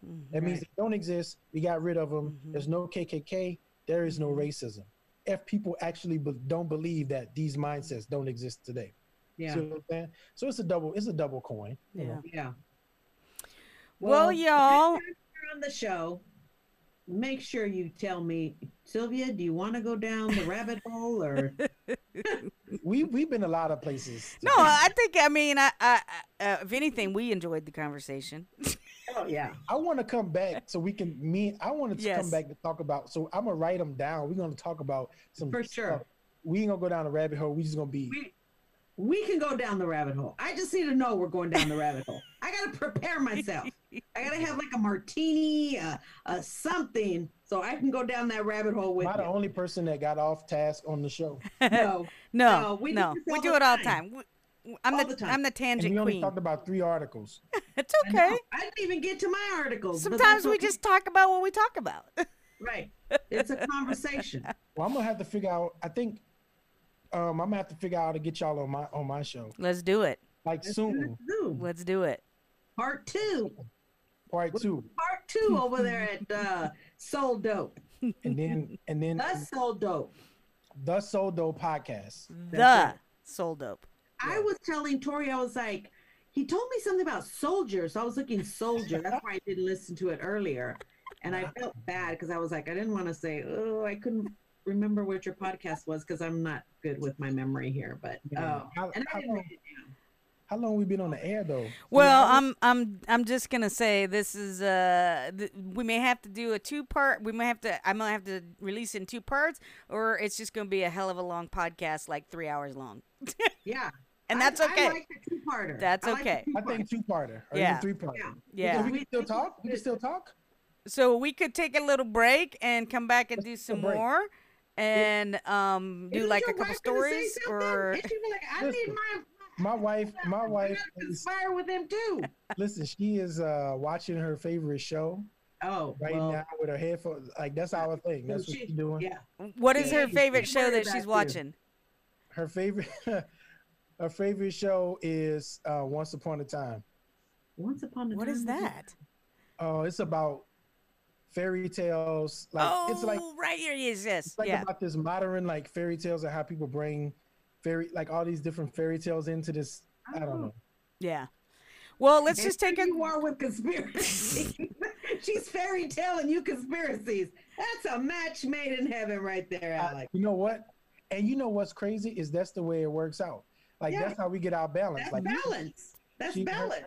like she's super contemplative, very smart and intelligent, and always on point with talking about stuff. Me, I go turn on Love and Hip Hop or some ignorant stuff, and that's where my mind wants to go. You know, but she be like, "Yo, you seen the Big Dipper last night? Like, do you know that Venus is in retrograde, dude? Like, I like you know her. what I mean? Like she's in that kind That's of my like, jam. Oh, did you know Beyonce's got hot sauce in her purse? No, that's Hillary. What you talking about? Well, let's take a break, and then yeah, let's just take a break. All right, we're right back. Welcome back. Dude, what are you bringing to the table? All right, we back. We had to take breaks. We had to get some food. This is an extra long one, y'all. So it's okay. And we've been saying that. We've had 2, 3. This will be our 3rd where we've just gotten in conversations. We're just and, get in it. Yeah. We're just in it. We can't help it. Can't help No, you it. can't. It's So- like having a conversation with the friend and then you just say, hey, sorry, gotta go. Right. Exactly. Doesn't happen that way. So we thought we'd come back after a break and do rapid fire to close it out, since we haven't done it in a while. We did it in the last episode, but we've been missing it. So we explained to Alex what rapid fire is. We've explained it's when you post the article and don't read it, and we just get to talk about what we think the article's about. So Yeah. Sylvie, you said you had one, so why don't you start us I off, do. and Okay. we'll This get it one going. comes from Anonymous. She continues to keep sending despite COVID. This one is Karen wants 7-Eleven employee privileges. Last worked there 20 years ago. What? Karen. Karen wants 7-Eleven employee privileges. She last worked there 20 years ago. So Karen wants a free big gulp. So Karen is like, I used to work here. I should get my Karen wants her privileges. 10% employee discount. Well, I'm cool with that because, I mean, maybe she can give me some honey buns. I love honey buns. Like, I'm cool with that. Let's find her. Let's fund her. Like, let's figure this out. Let's start a petition. Yes. A Change.org. petition to give her employee discount. Change.org. Give Karen her discount. Karen.gov. Karen.edu. Oh, gosh. Think about it, Karen. Dang. But the deal is, Karen, you got to give Alex honey buns for life. Yes. Yes. I want the Okay, buns for then life. I want Slurpees for life. Right. Right. I'm not Slurpee. I'll do big gulp, super big gulp. Really? I like a Slurpee every now and then. Every now and then, I just like a diabetes in a cup. You know, brain freeze. That's too sweet for It is. me. It's diabetes in a cup. It really is. Like, but every And so honey buns are often, diabetes and Oh yeah. right? Every so often, I'm like, ooh, one of those, cherry vanilla ones that they get in there every once in a while. I'll have one about probably once every 6 months. So I want my Karen discount too. I want it. But you never worked there. Well, but we're gonna start the change.org petition. Okay. We're gonna so get Karen her everybody gets a discount. Everyone gets a discount. All I'm gonna right. get a discount. No, just Yeah, us. everybody's Just gonna get us. We're championing this. We get it. Oh, okay. Just what are you bringing back, or what are you bringing to the table, staff? Us and Karen. Yeah. Do we even consider ourselves a staff? Nobody's paying us. We're not considered staff. That'd be like you, like us ending this, and then me starting up again and say, "Well, I want a chair again because we did this 20 years ago." Right. Well, that's the same thing as black people say they want reparations afterwards. Ain't no different. He said Ooh, it. He bring up said a- it. So give Karen. Oh Lord, let's move it on to the next rapid fire because I got this All right, let me get mine out. This is from Jason. Jason is for you, Alex, is my cousin who is a fan of the show, and for a while he was filling my inbox with stories. Like didn't have enough time for my own because he just was like, 'Cause you he know, was which is good. fine, not complaining, but he lapsed a little bit, so I had to call him out on the last episode. So sure enough, today I got a story from him. He So, picked it Newark woman sucked into sewer gets shot into river a mile away. Is that true? This is true. This is true. This She is gets true. sucked into the sewer. Got sucked and then into the gets sewer and gets shot into the river a mile away.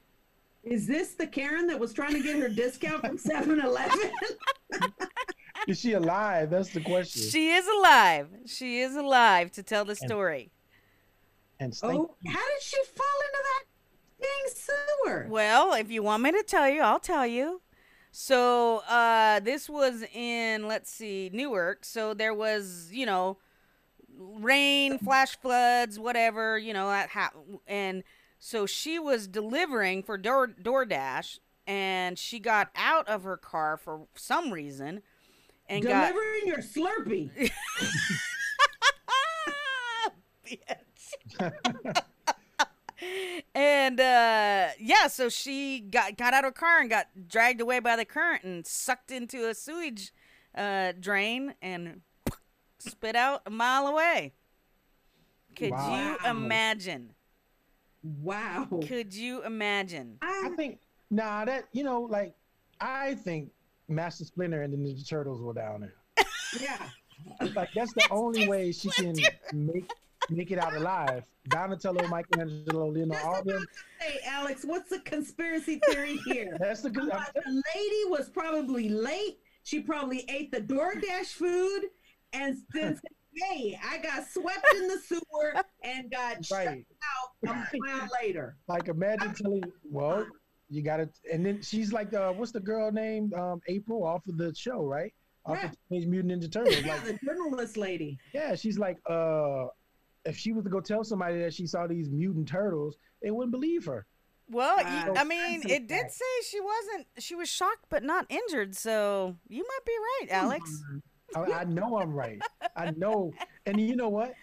To be honest, she probably didn't eat the DoorDash food, but she probably gave it to the turtles when, they had pizza. Oh, they had chicken wings. pizza. Oh, They yeah. had pizza, but she was delivering chicken wings, so they had chicken wings and pizza.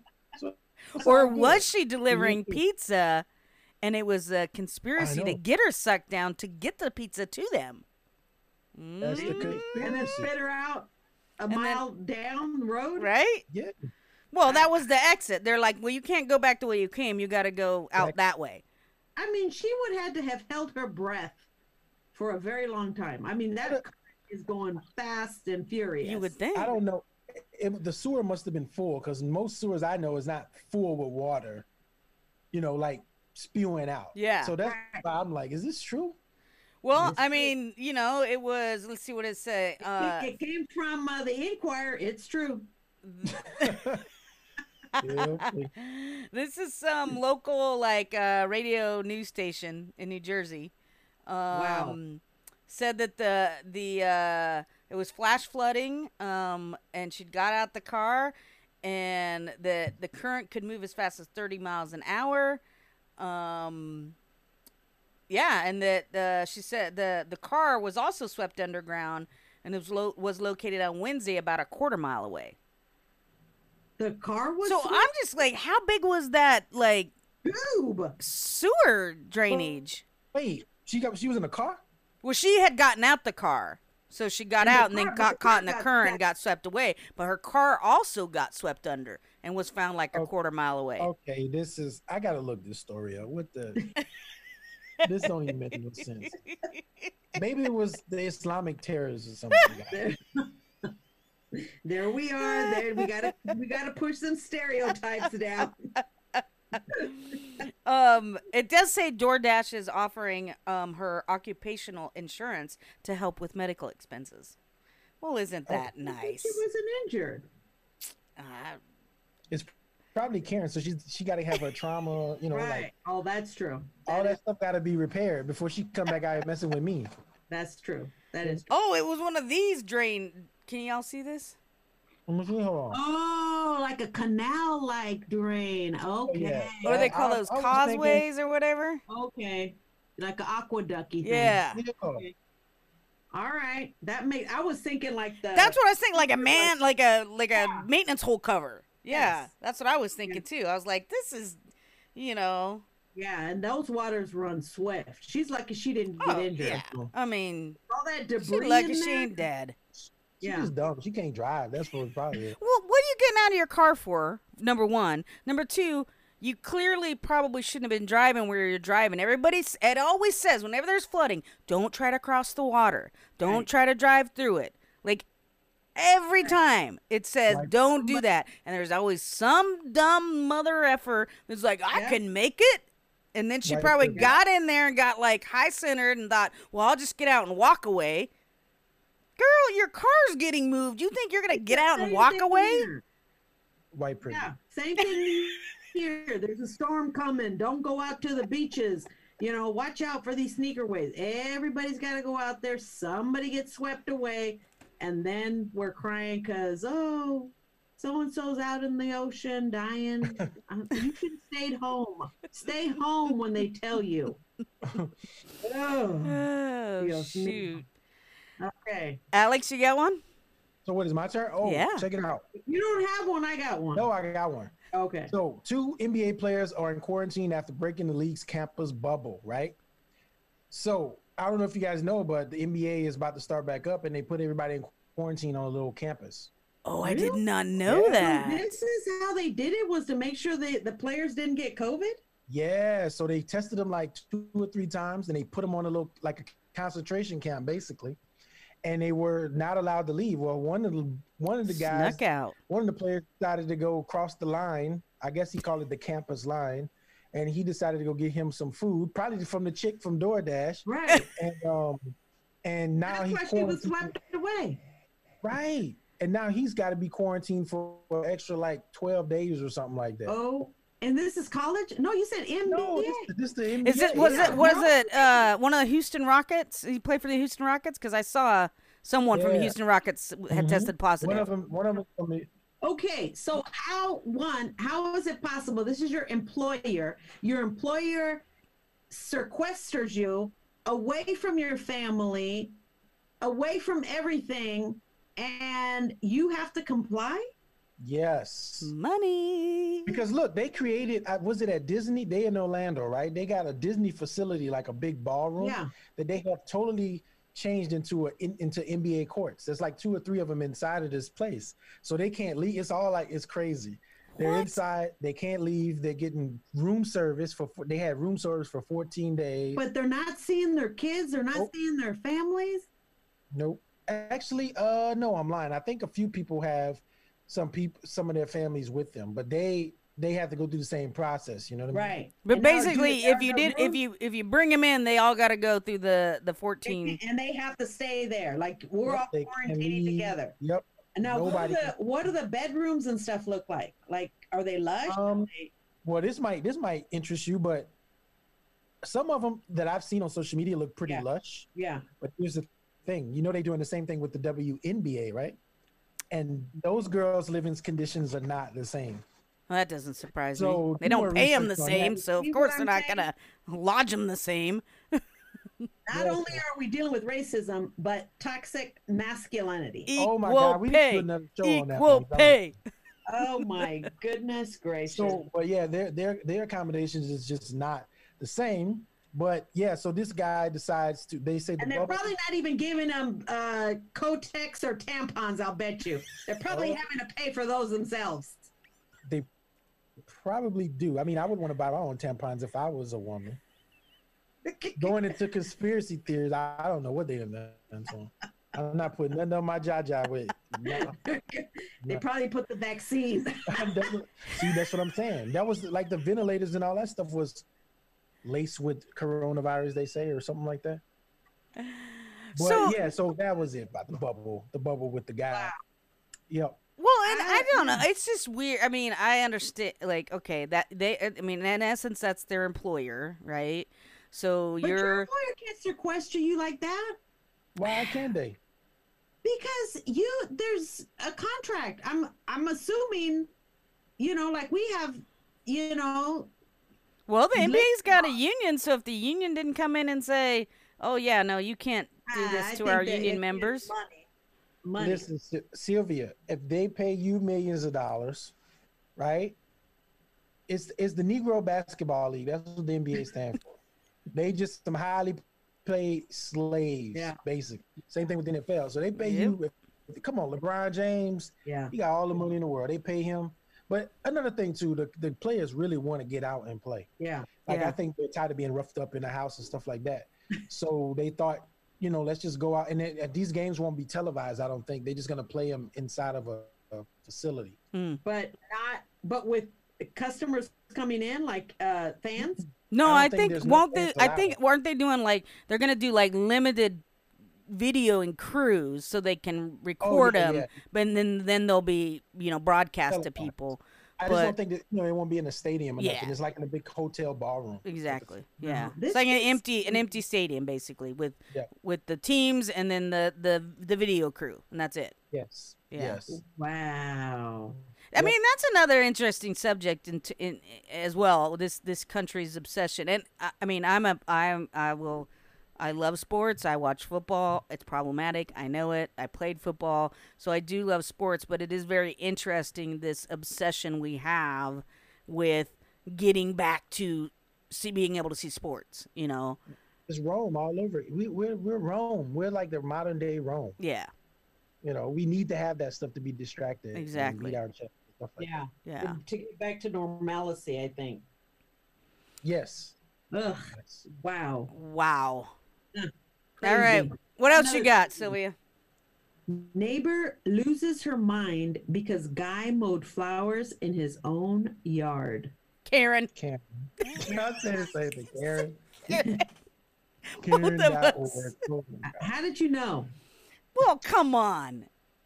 Come on. It could be. Wait. It could be a black lady. You don't know. Well, Don't say nothing.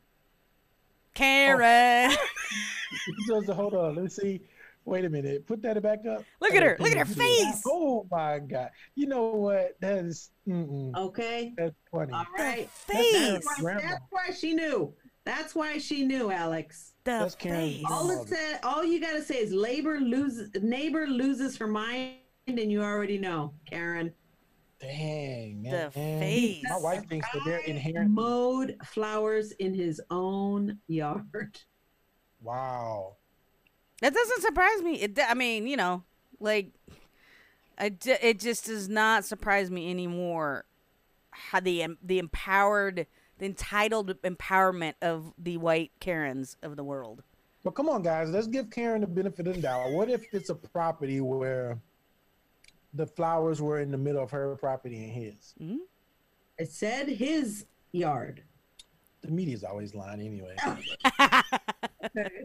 So do you think she was probably mad because she liked the flowers and enjoyed them, and then he, mowed them down, so therefore took away her enjoyment?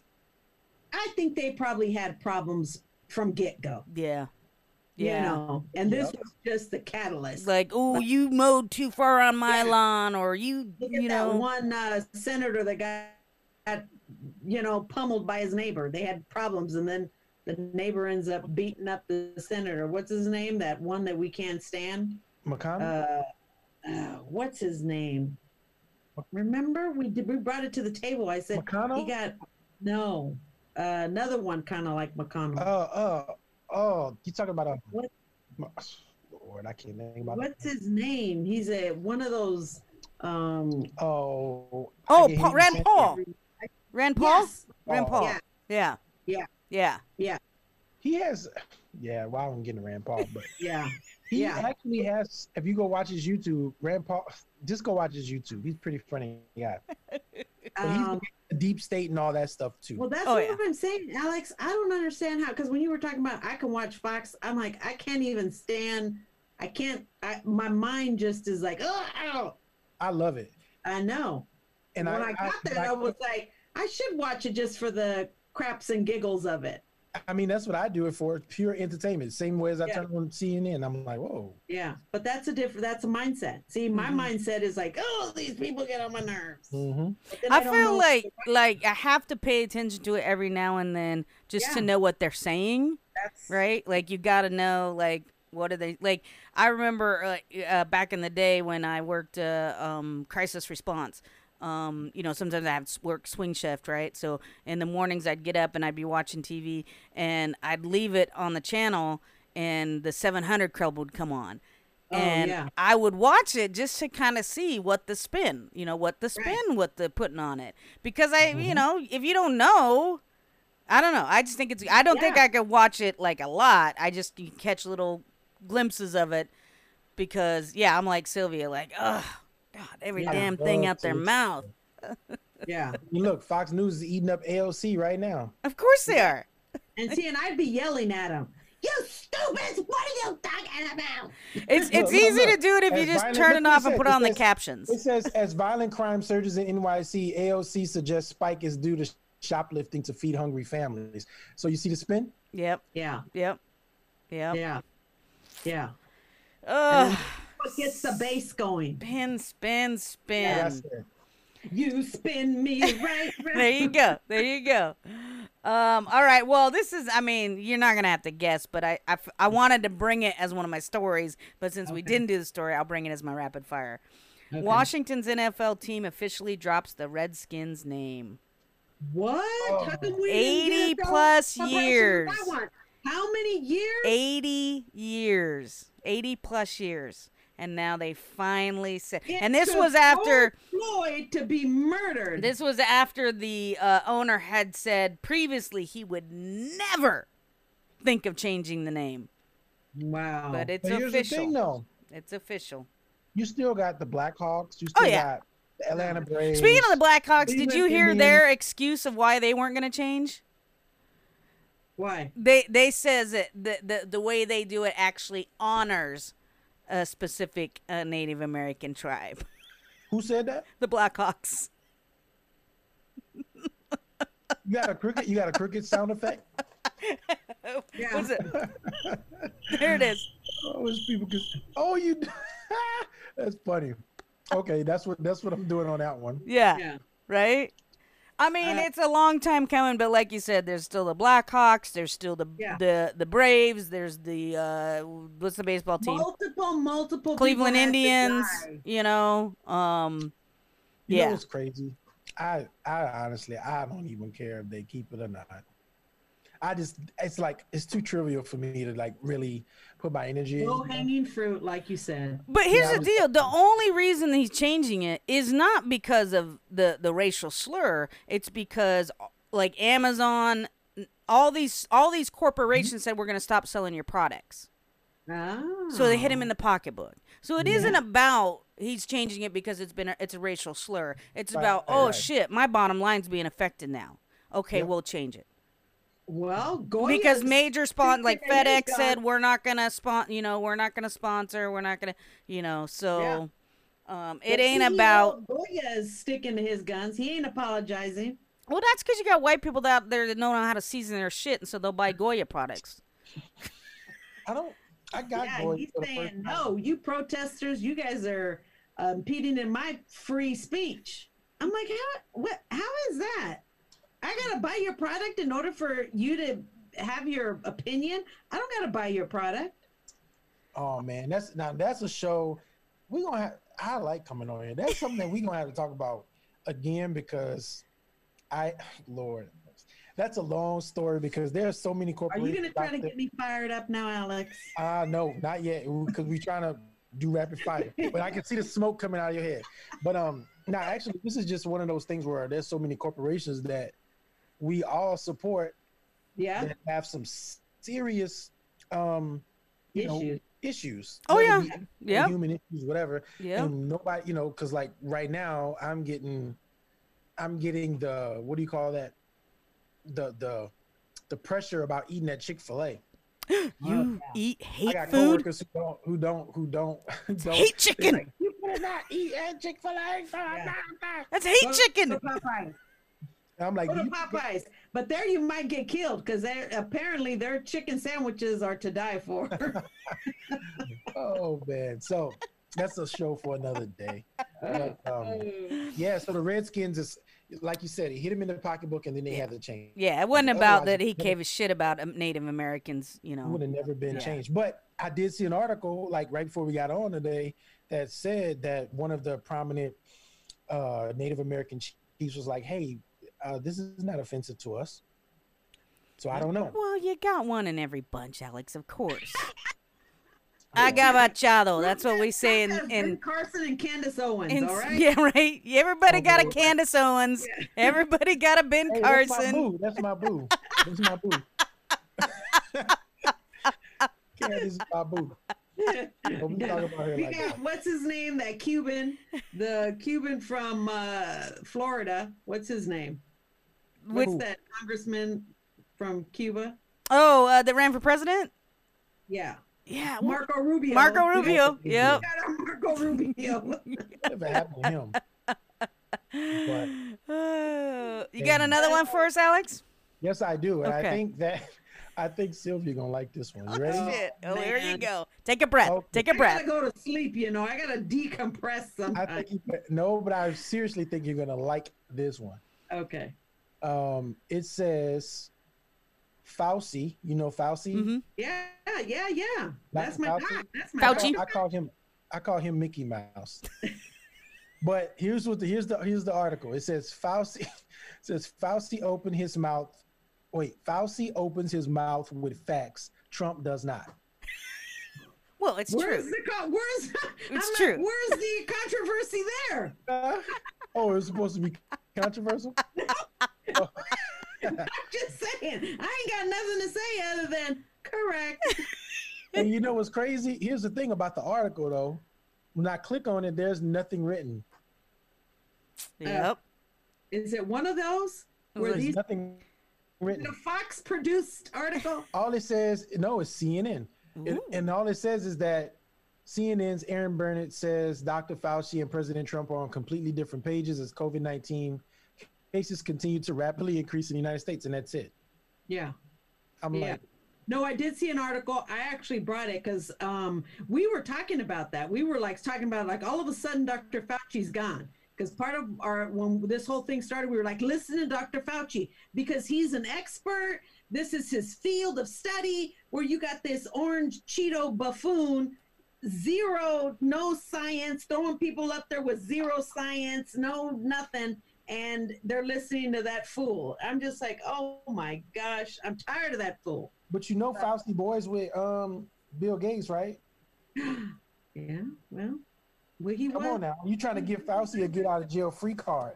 I would say that there's some Oh, who would you general science that I do, Alex, who I do you totally agree. Like, you got to look at who are they going with and where's the money and all that. And, what he was saying in terms of cleanliness and, wash your hands, the precautions that the buffoon can't even fucking say. Well, and one of the things that White House was saying was, look at how Dr. Fauci was at the beginning of the pandemic, was saying you don't need to wear a mask. And I felt like my response was, well, at the beginning of the pandemic, you all were calling it a hoax. So what is it? At least we have a man that says the virus is for real. You might not need to wear a mask, whereas you freaking White House folks were saying it's not real, it's a Democrat hoax. Get out of here. Get out of here. Yeah. Dr. Fauci, he, he's I guess we could consider him the expert. He is the expert. So if you're telling me, and honestly, he's been putting out the simple, like she says, the preventative measures, like, it feels like, okay, if you tell us to do this, then this should help us with the virus. Let me outside, in my opinion. Yeah. Oh, you mean go back to work? Yeah, go back to work. Hell no, I ain't trying to get no corona. Well, I would say, like, here's my thing, is that if people would fucking just abide by those precautions, we could, right? Like, cause I was thinking this weekend, I went out and got my first haircut from an actual person that cuts hair besides myself. And then we went over to the food cart, and then I had to go to the craft store because, that's what I got to do. It's my business. And so those were three things that we would do on any typical Saturday. The only difference is we had to wear a mask. And it was not that big of an inconvenience. That's the problem, is people can't even... It was not an inconvenience for me. Right. Now, but you have too many people out there. It's like, I don't want to wear it. It's my right not to wear it. Like, if y'all could just take some simple precautions, we could do some things. Like the mask is interfering in my constitutional right. I wear the mask. I don't like it, but I do. I just, I follow the rules. Right. And that's as basic I can get it. I don't like wearing a mask. Like, I went and got a massage the other day on Thursday, Wednesday with and I had to wear a mask the whole time. The little hole, the little thing you stick your face in? Yeah, it's hard to breathe anyway. That shit was smothered. Like, it was pulling into my face. Yeah. And I couldn't breathe. So the whole time I'm kind of inching my neck up, which is putting strain in my traps. And I'm like, okay, I'm never doing this again. If you're facing downward, it's not like the person's right underneath your face. No. Tell them that. They told me I had to keep the freaking mask on the whole time. You know what they should have done is on that thing is then fashion like a little shield. Right. Like one of those shield covering people are wearing instead of a mask. They could put that on that head thing. Or a little like just a little plastic like thing, like hang that, Yeah. See, that to me is just... Or give yourself one of them hot facials that you could be like, oh, wow, I get a twofer. I get a hot facial on top of a massage. Man, you asked me who would I believe, right? Trump or Fauci? Oh, you... About what? About the virus and the science behind it. Can I just say none of them? No, it's... I said two people. You can't choose none. Who would... Okay. You're canceled. You're not going to go with the dude that went through medical school, that studied the anatomy of viruses and where they come from. You're going to go with the fool that's creating Sylvia University. her head's smoking. the steaks. Her head is smoking. Let me go ahead and choose one. Of course I would listen to Dr. Fauci. Of course I would. But we not around the vaccine though. If he's connected with not around the vaccine, if he's connected with Bill. Hell no. He ain't gonna be the first one in line. I'm not going to be And the I first. already said. I think we talk about that, Tori, where we had said, "Hey, don't go get no vaccine because we don't know what the hell they're doing." Yeah, Hold on. Don't be the first in Don't line. be the first one in line. Wait around to see what the effects of that vaccine are. But what if Dr. Fauci tells you need to get a vaccine? I'm still waiting. Just But why though? You trust in the expert though, Sylvia. I trust the expert in how to prevent, not hey, this is the vaccine. That is how you prevent. No. With a I want to see if other people around what their side effects are. You want to 'cause see there's some efficacy before you run out and get a shot? Yeah. Look at that orange Cheeto out there talking about use that aquarium. What's that one? Hydrochloroquine? Yeah. Yeah. And then people out there taking it like, and then croaking. I'm like, I'm going to see you eat it first. So what do you rather do? Get the coronavirus or take Trump's? I'd rather be sequestered in my house and see everybody else. It's like, like the zombie apocalypse. What am I going to go wandering around the streets to get bit by a damn zombie? No, I'm going to be sequestered in my house, waiting till the zombies, they all pass through. And then you come creeping out of your house, with precautions, with your gun, with your arrow, whatever to kill. But I am not going out there with the whole zombie folks running around just so I could get bit. But why not, Sylvia? The experts are telling you everything that you need to know. No. I need to see science. Like if they were like, oh no, we got a vaccine for the zombie bite. Oh, well, I need to see it work first. I need to see it. Yeah. I need to see evidence. And if Dr. Fauci can provide that, then I'm going to go with Fauci. Do you get a flu shot? No, I don't like shots. I don't get a flu. Look, I don't get no shots whatsoever. I was in the military. I don't like shots. Absolutely have to. I've had 9 anthrax shots. Jesus. And that doesn't, you have no idea. Jesus. That doesn't include my medical record that has X, Y, Z, A, B, C, everything you can think of, I've taken it. Yeah. Oh my God. So you are a walking experiment then. You damn right I'm a walking Who experiment. the fuck you think they're going to experiment on? Experiment on them soldiers. If they can't experiment on the poor and the people of color, who's next? The military, because they own your body. So here. I think that thing like sterilized me or something. But here's the messed up part though, Sylvia. I took 3. You got to take them in series. You take the first 3 within like 2 weeks, right? And then you got to wait and get a booster once a year. So guess what? I did my 3 during the deployment, got home.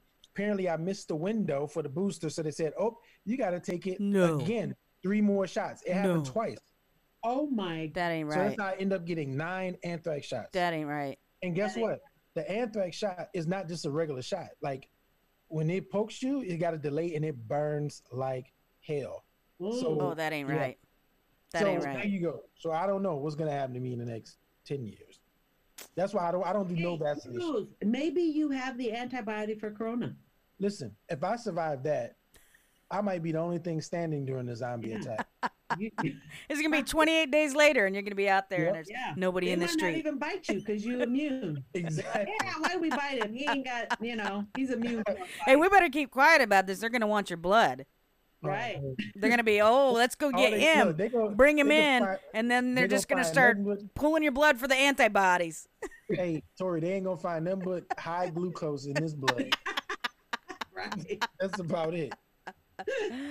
I've gotten flu shots, but they never seem to work. I always get sick, and I had stopped getting them for a while, but then I started working for healthcare, and they make you get one as part of your job. And I was like, I called my attorney and it was like, or emailed, I was like, can they make me do this? She's like, yeah, da, da, da. I was like, this is bullshit. Yeah. So two of the jobs I had were in healthcare, and they made me get a flu shot in order to keep working. Wow. Man. No. I still got sick. Yeah. Because you didn't have that specific flu ever. Exactly. Yeah. And it's got a live virus in it anyway. Yeah. Is it my turn? Is it my turn? I got one more. Okay. Three LAPD officers face felony charges for falsely labeling people as gang members. Oh, I saw that. According to a 59-count criminal complaint, 3 officers were charged with conspiracy, filing false reports, and prepping fraudulent documents for court.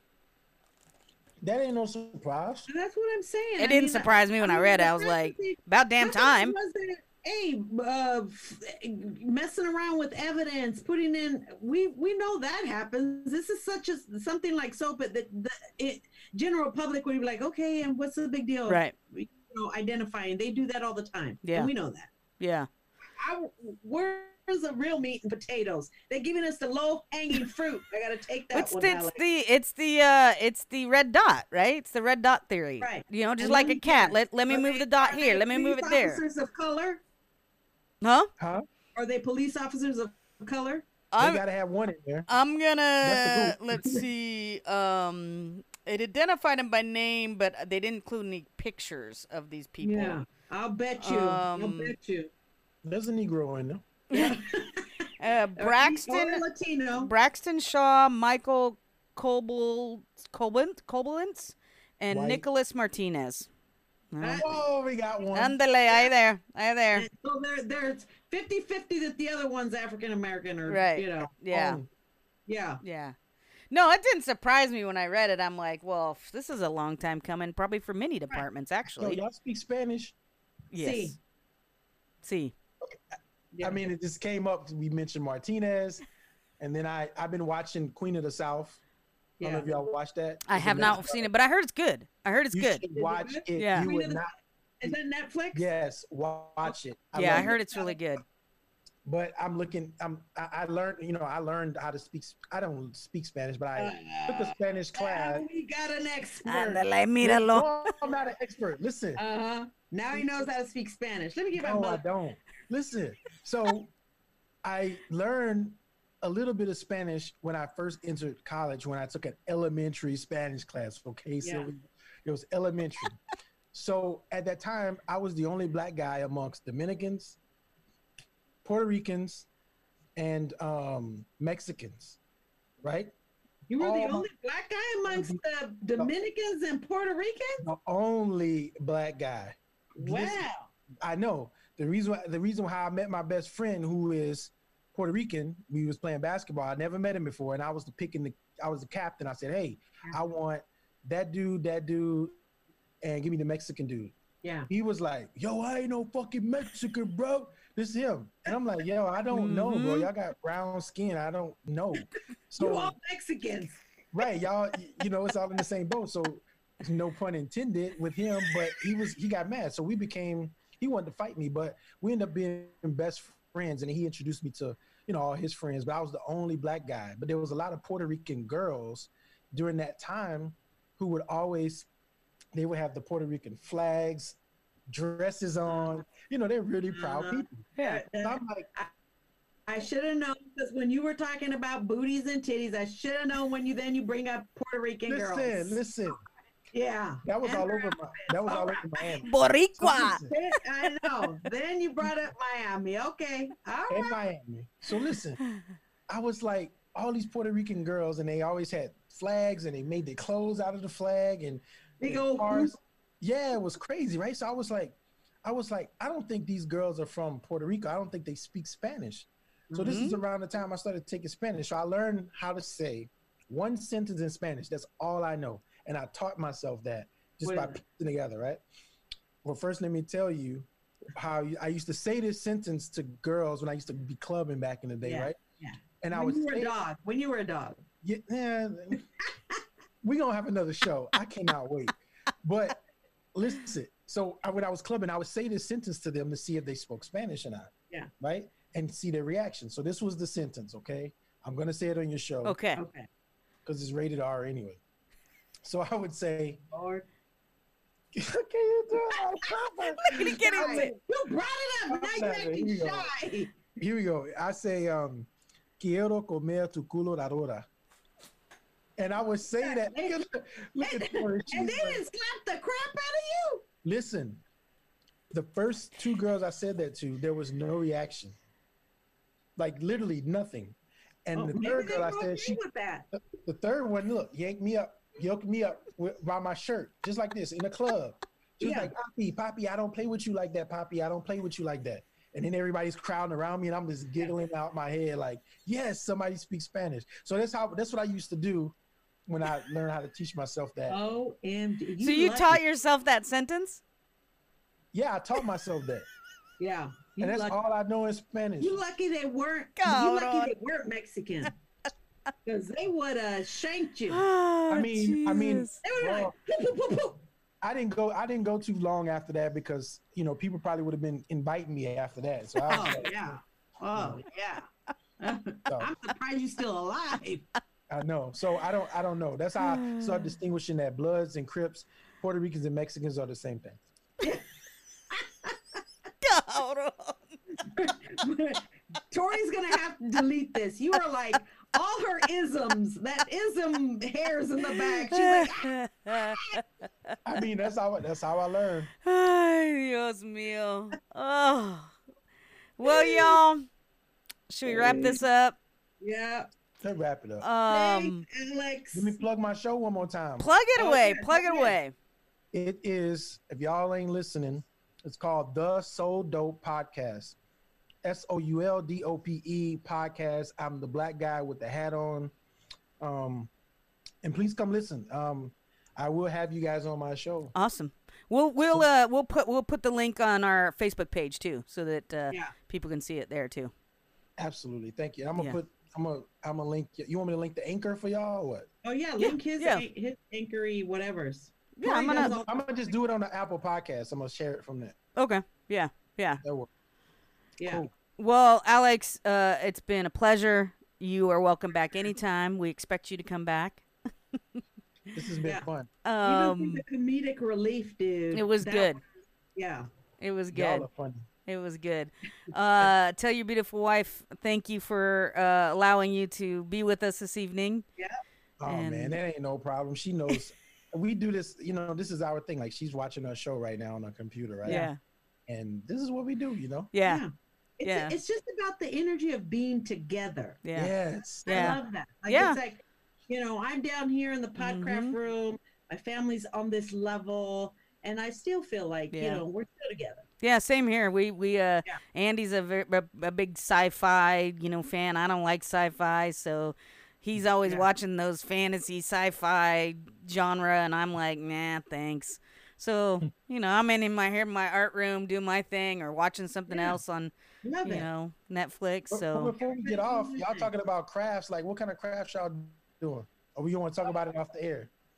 No, I make cards. I do cards. I do everything. I made masks, like face masks. I was gonna ask you that. Yeah. she I made sells that. herself China? short. She From does China? she does real sweet card craft, like paper crafts. Like, Yeah. Oh, yeah. are the masks from China? China. No, maybe the fabric might be, but I'm in this little sweat room. It's me. It's Mexicana. That's it. Just puro Mexicana. That's all. Puro Mexicano. I do Roger all kinds Stone- of stuff. I do all Roger kinds of Stone stuff. is on, guys. Oh God, Oh, we didn't even Lord, get to that one. I No, know. I was waiting. We should talk that one. Didn't even get to that one. You All can right. you can see my art on Facebook. It's Zpol Art. You can check out my art on there.